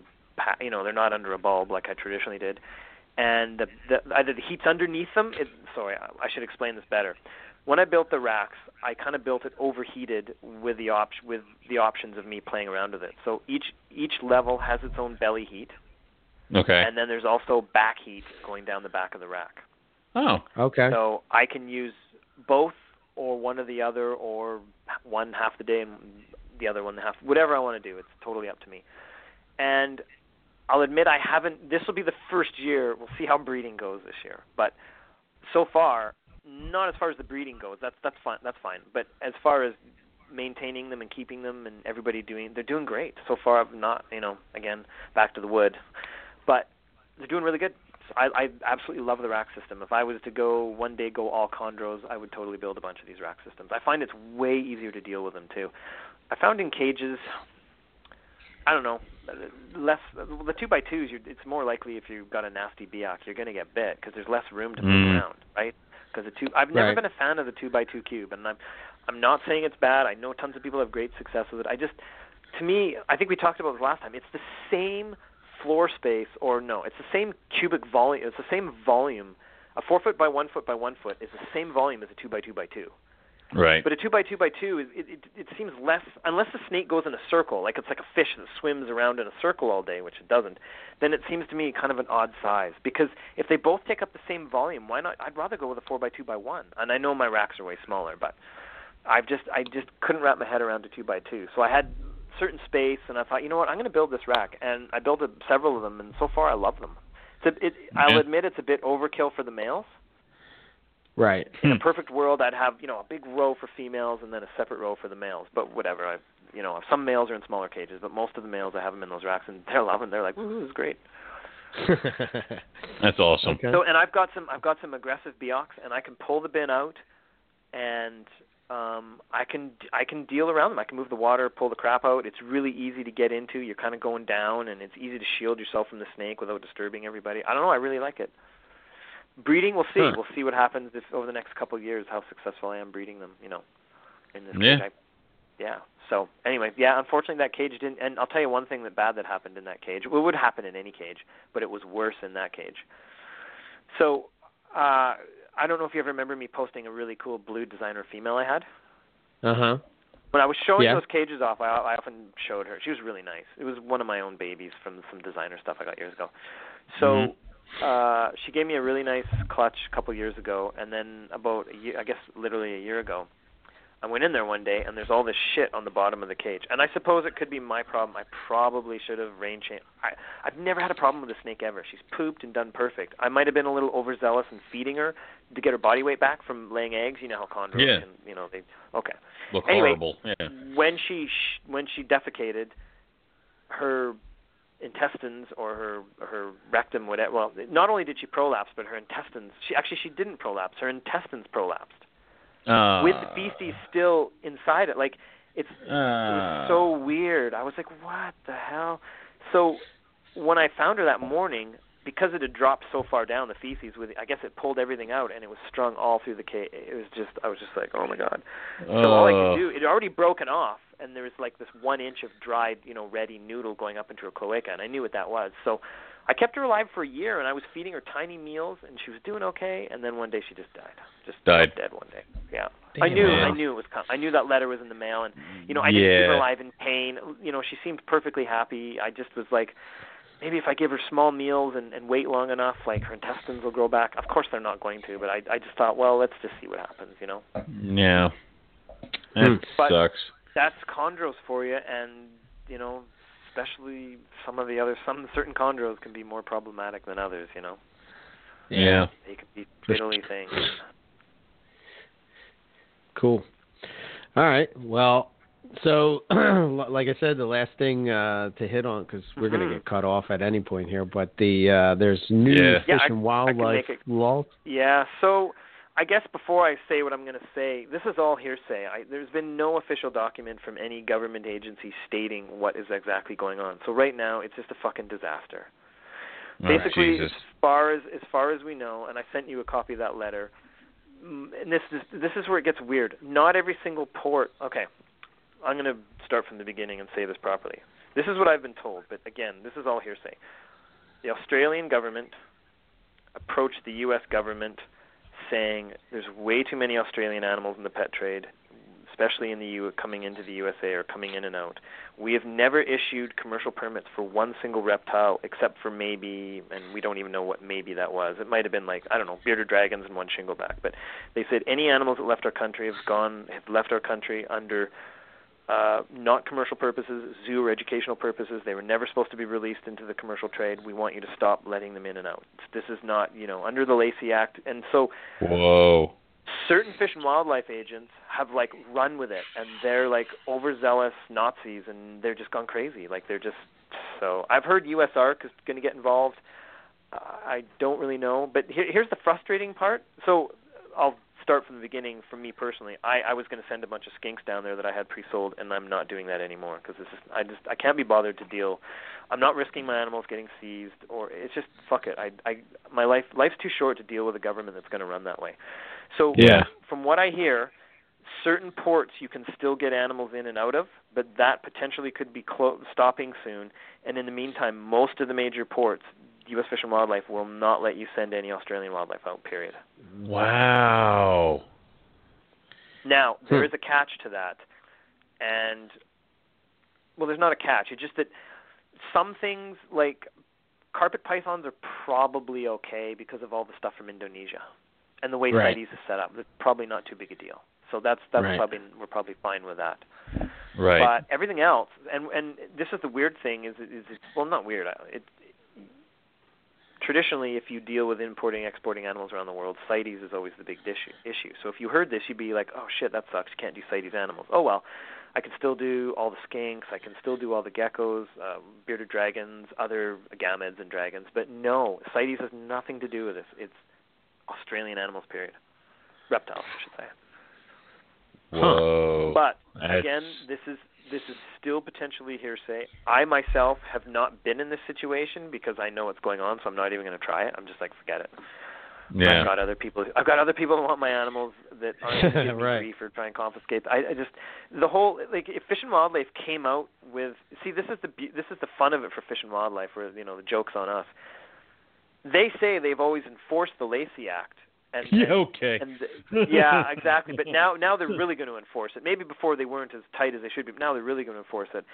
And so it seems to be that it's potentially a group of inspectors or a I don't even know what you'd call it, a consortium of inspectors or something. Because if I've talked to them at various ports trying to get an answer, and all they say is, well, we've always had the Lacey Act, and if you can't prove where your animals came from, then we don't have to let them in. And then other Fish and Wildlife agents have said, well, it depends on the inspector and what they feel of the vibe of the. I mean, they didn't quite use the word, but that's the word I'm going to give you. That's the vibe I got was him saying it depends on how the inspector feels that day, whether or not they're going to let it in or out. That's so there's no official document, and nor will there ever be, because it's back to the Lacey Act and proving your animals are legal. So inspectors say you can import all the Australian reptiles you want. You just have to prove legality of origin out of Australia. Good luck. I mean, that was done how many years ago? Oh, dude, I have a blue tongue skink book called Blue Tongue Skinks. Gee, what an original title. Anyway, it's German. It's a German European publication. It was originally in German, and it's been redone in English for years. It's totally out of print now. Anyway, they have breedings of northerns or easterns, who knows, but back to the early 1900s. They have names and dates of people breeding them back then. So it's like, can't we just present that to Fish and Wildlife and tell them to stuff it for at least, I don't know. But then what about the gecko, And in fairness, you do see a lot of animals in Asia that are, I don't know where they come from. There's a lot of stuff out there you see on Facebook. I've seen lace monitors and parentes on Facebook that people have. I was like, how the fuck did they get those? But maybe they do. I mean, zoos get this stuff out, so I don't know. It's kind of a disaster. Well, and that's the problem, is it gets out of Australia, gets into Europe, and then they breed them in Europe for years, and then they eventually get over here. It's like, we can't prove legality because we don't know. Then you don't get then as far as Fish and Wildlife is concerned, exactly. They're just like, they're just simple, cut and dry. You can't prove it, you can't bring it in, and nobody can. So we got, so the stuff that's here is here. Having said that, there are people out there who claim that there are receipts going to zoos, and zoos have the receipts to Australia, so who knows? I mean, I don't know. It would be nice if Fish and Wildlife and the reptile community came together and came up with a list, like, here's the list of animals that have been bred commonly, since 20 years, 20, 30 years, you know what I mean? Here's a list of pythons, skinks, geckos, all this stuff. Okay, here's the stuff that we all agree probably there's never been, it's more of a modern... If it shows up, it's not supposed to be, Yeah, these, and maybe together, everybody could come together and prove up a fair list, and maybe even Australia would agree. I mean, what are they, here's, wrap your head around this. Now, this is just a paper I have. I have a really neat paper. I can't remember who actually did it, if they were Europeans or Australians. But this paper is done by scientists, and it was the study of diet of two species of blue-tongued skinks: Centralian blue-tongued skinks, which is I can't remember right now. Oh, Occipitalis. No, Occipitalis is westerns. It was westerns and Centralians. So it was the two species, and for some reason, my favorite skink, I can't think of the Latin name, but that doesn't matter. Anyway, what they were saying was that as they were studying the diet contents, they were studying feces, and you know what they were going by? Roadkill. That's how they were getting the gut contents. I'm pretty sure it was roadkill, because that's the best way. They might have caught some live ones and waited for them to poop or something, but right. So they gave an estimate on how many are run over. Now, this argument could go against us, like, well, that's why Australia should never let it out, because so many are run over. Oh, multifasciata, I had to look in a book. That's the Latin name on a Centralian blue tongue. So This paper was on the diet of Centralians and Western blue tongue skinks, and they on their sample, they did a little bit of math. I have no idea how accurate it is. They said they estimate 10,000 a year are run over just in those two species. Holy shit.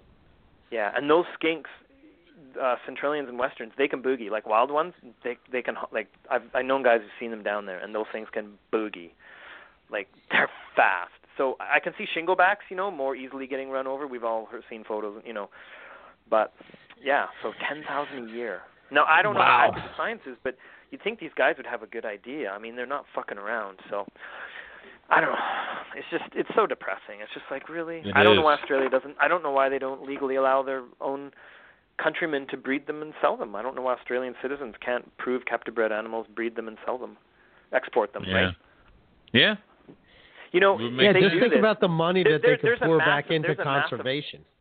Yeah. Whatever. I totally agree, but that's never going to happen. Here's the irony of it, and this is just my take on it real quick, is we all know smuggling takes place. It's just... Yes.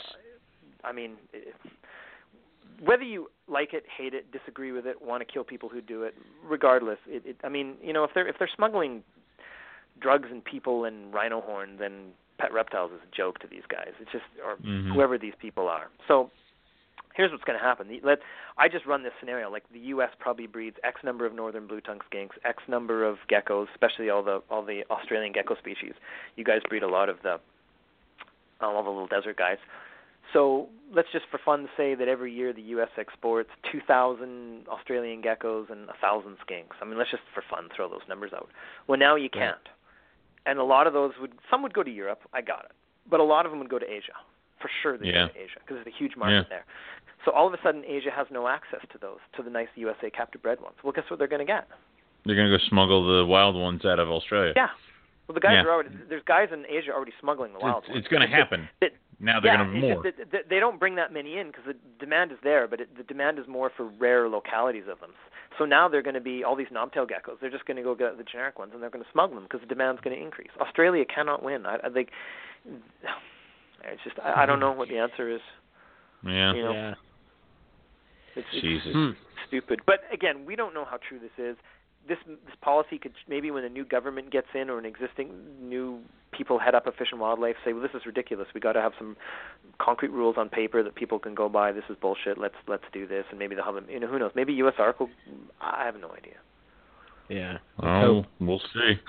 So it doesn't affect. I'm up in Canada. It doesn't affect. I mean, the only thing it would affect me is I can't send animals down or get animals sent up that are That's the only thing that affects me. But I can still export my babies and import stuff from Europe or whatever I want to do.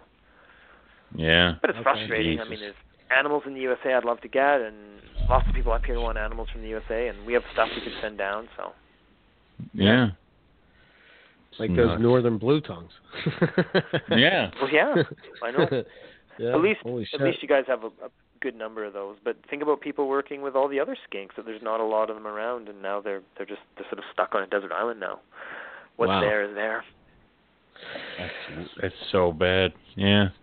Well, it's frustrating. I mean, as I say, I just wish step one would be, why don't they tell us the exact law, not hide behind a veil of vagueness of the Lacey Act? Like, come on, guys. But maybe once we change the current status of our government, maybe things will change. I don't know. Who knows? Yeah, I don't know. Who knows? That's a very good question. That's a really tough one. Is that even an issue, or I don't know, man. I don't know. Some of us have been waiting for their goddamn passport to get here, but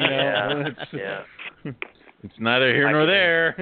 So. Yeah. No, it is crazy. You know, I don't even know what to say. I try to avoid the politics thing because it's so, it's such a huge machine. We have so little control over. We think we do, and we think we can vote and all this stuff, and you know it helps, but at the end of the day, you know, these guys just dance around, do what they do.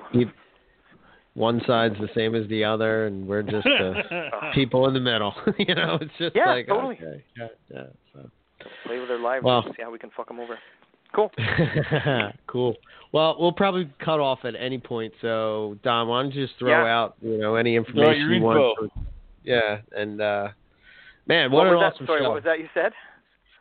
Oh, I don't know if you want them to your Facebook page or like how can people see what you got going on if they want to get in touch with you? Yeah, Facebook is probably the best. I have a website too, but it's more just to let people get a hold of me. There's definitely photos and stuff, but the information's totally old and outdated, and I'm a little guilty of that. But Facebook's the best. You know, that's kind of where everybody is nowadays, isn't it? Yeah. I kind of thought as much. So in the description, so for the listeners, in the show description, Don's Facebook page is linked up there, so it'll take you right to it. So cool. Yeah, man, it was great talking with you again, as always. It's always a blast. And, guys, we hit on a lot of topics. Thanks so much for having me on. It was a pleasure. I think we got a lot accomplished today, man. Man. Yeah, so go take a break. You've earned it, and you know, have fun shoveling shit, I guess. We'll check back with you soon. Thank you so much, and good luck with all your hopes and dreams with all your animals this year. I hope everything goes to plan what you want. Definitely. So thanks, man. Cool, man. Take care, guys. Yeah, we'll talk to you soon. Yeah, for sure. Bye-bye. All right, man. That was awesome. I really I like that. Thank we hit you. on all of our favorite stuff. I needed you to say at the end of the episode that was an awesome show because Rob didn't do that last week, and it disturbed me greatly. Jesus Christ, Rob! You're playing freaking jingle bells. You don't say that it was an awesome show. What the hell's going on? You're hanging up on the co-host. Has he listened to the show? Jesus Christ. I have not listened to the show as of yet. No. Has Rob listened to the show ever? He has to know how this things are done. Anyway. No, he texted me the next day. He kind of let me know some of the snafus that they ran into. But he said once you guys were up and going, you were good to go. So. All right. Run it down. Let's get the hell out of here. All that more valuable. Of course. Yeah. So next week is that's still sitting up in the air, but there might be a possibility that I think it just might be me and you hanging out, so talking about various breeding season and stuff like that. But I want to send a shout out to Jeff Frederick again for the awesome logo design that he did from the hands of Jeff Frederick. If you are interested in, hey man, maybe you even want a picture of you have a picture of a snake that you want drawn. I'm telling you, he's the guy to go to. Check him out. Yeah. From the hands of Jeff Frederick. As far as us, MoreliaPythonRadio.com. Our email is info@MoreliaPythonRadio.com. If you want to get in touch with us, about a guest, a question, a topic, something we said wrong, who knows, whatever, send it. Lots of those emails. You can also check out our Facebook page as Morelia Python Radio. And also check out our Facebook group. I guess we are officially saying it's Morelia Pick of the Week, which, by the way, tip of the week was this week was from our good friend Keith McPeak, where he talks about the snake bites you, how to get them off. It's pretty good. Check it out. It's over there. I love Keith's. I'm going to call it a rant, but it's not really a rant. But his writing is just really good. He should write a book. I think you make should him do that. Yeah. All right. In your spare time, Keith, you better chop. When you're not doing anything, start writing a book. We don't care what it's about. Just do it. He's just really good at it, and he has a whole lot of knowledge. I can't wait to go to Australia with him, man. It's going to be a blast. It's going to be so cool. Yeah, it is. ebmorelia.com, and my email is eric@ebmorelia.com. Facebook, Instagram, YouTube, all that stuff, and that's all I got. Cool. You can go to rogue-reptiles.com, check out everything we got going on over there. And this Saturday is the Oaks, Pennsylvania Reptile Show at the Greater Oaks Expo Center outside of Philadelphia. I will be there vending. I'll be vending with my friend Andrew of DNA Exotics, and he'll be having a bunch of iguanas. I'll be bringing a bunch of my carpet pythons and various other stuff. If you are in the area and if you are at the show, please stop by, chat up some carpet python stuff, and come hang out. It's going to be a good time. Other than that, that's all the shows we have coming up vending-wise, so stay tuned for more. And that is all we have for everybody tonight. Thank you all for listening, and we're going to catch everybody back here next week for some more Morelia Python Radio. Good night.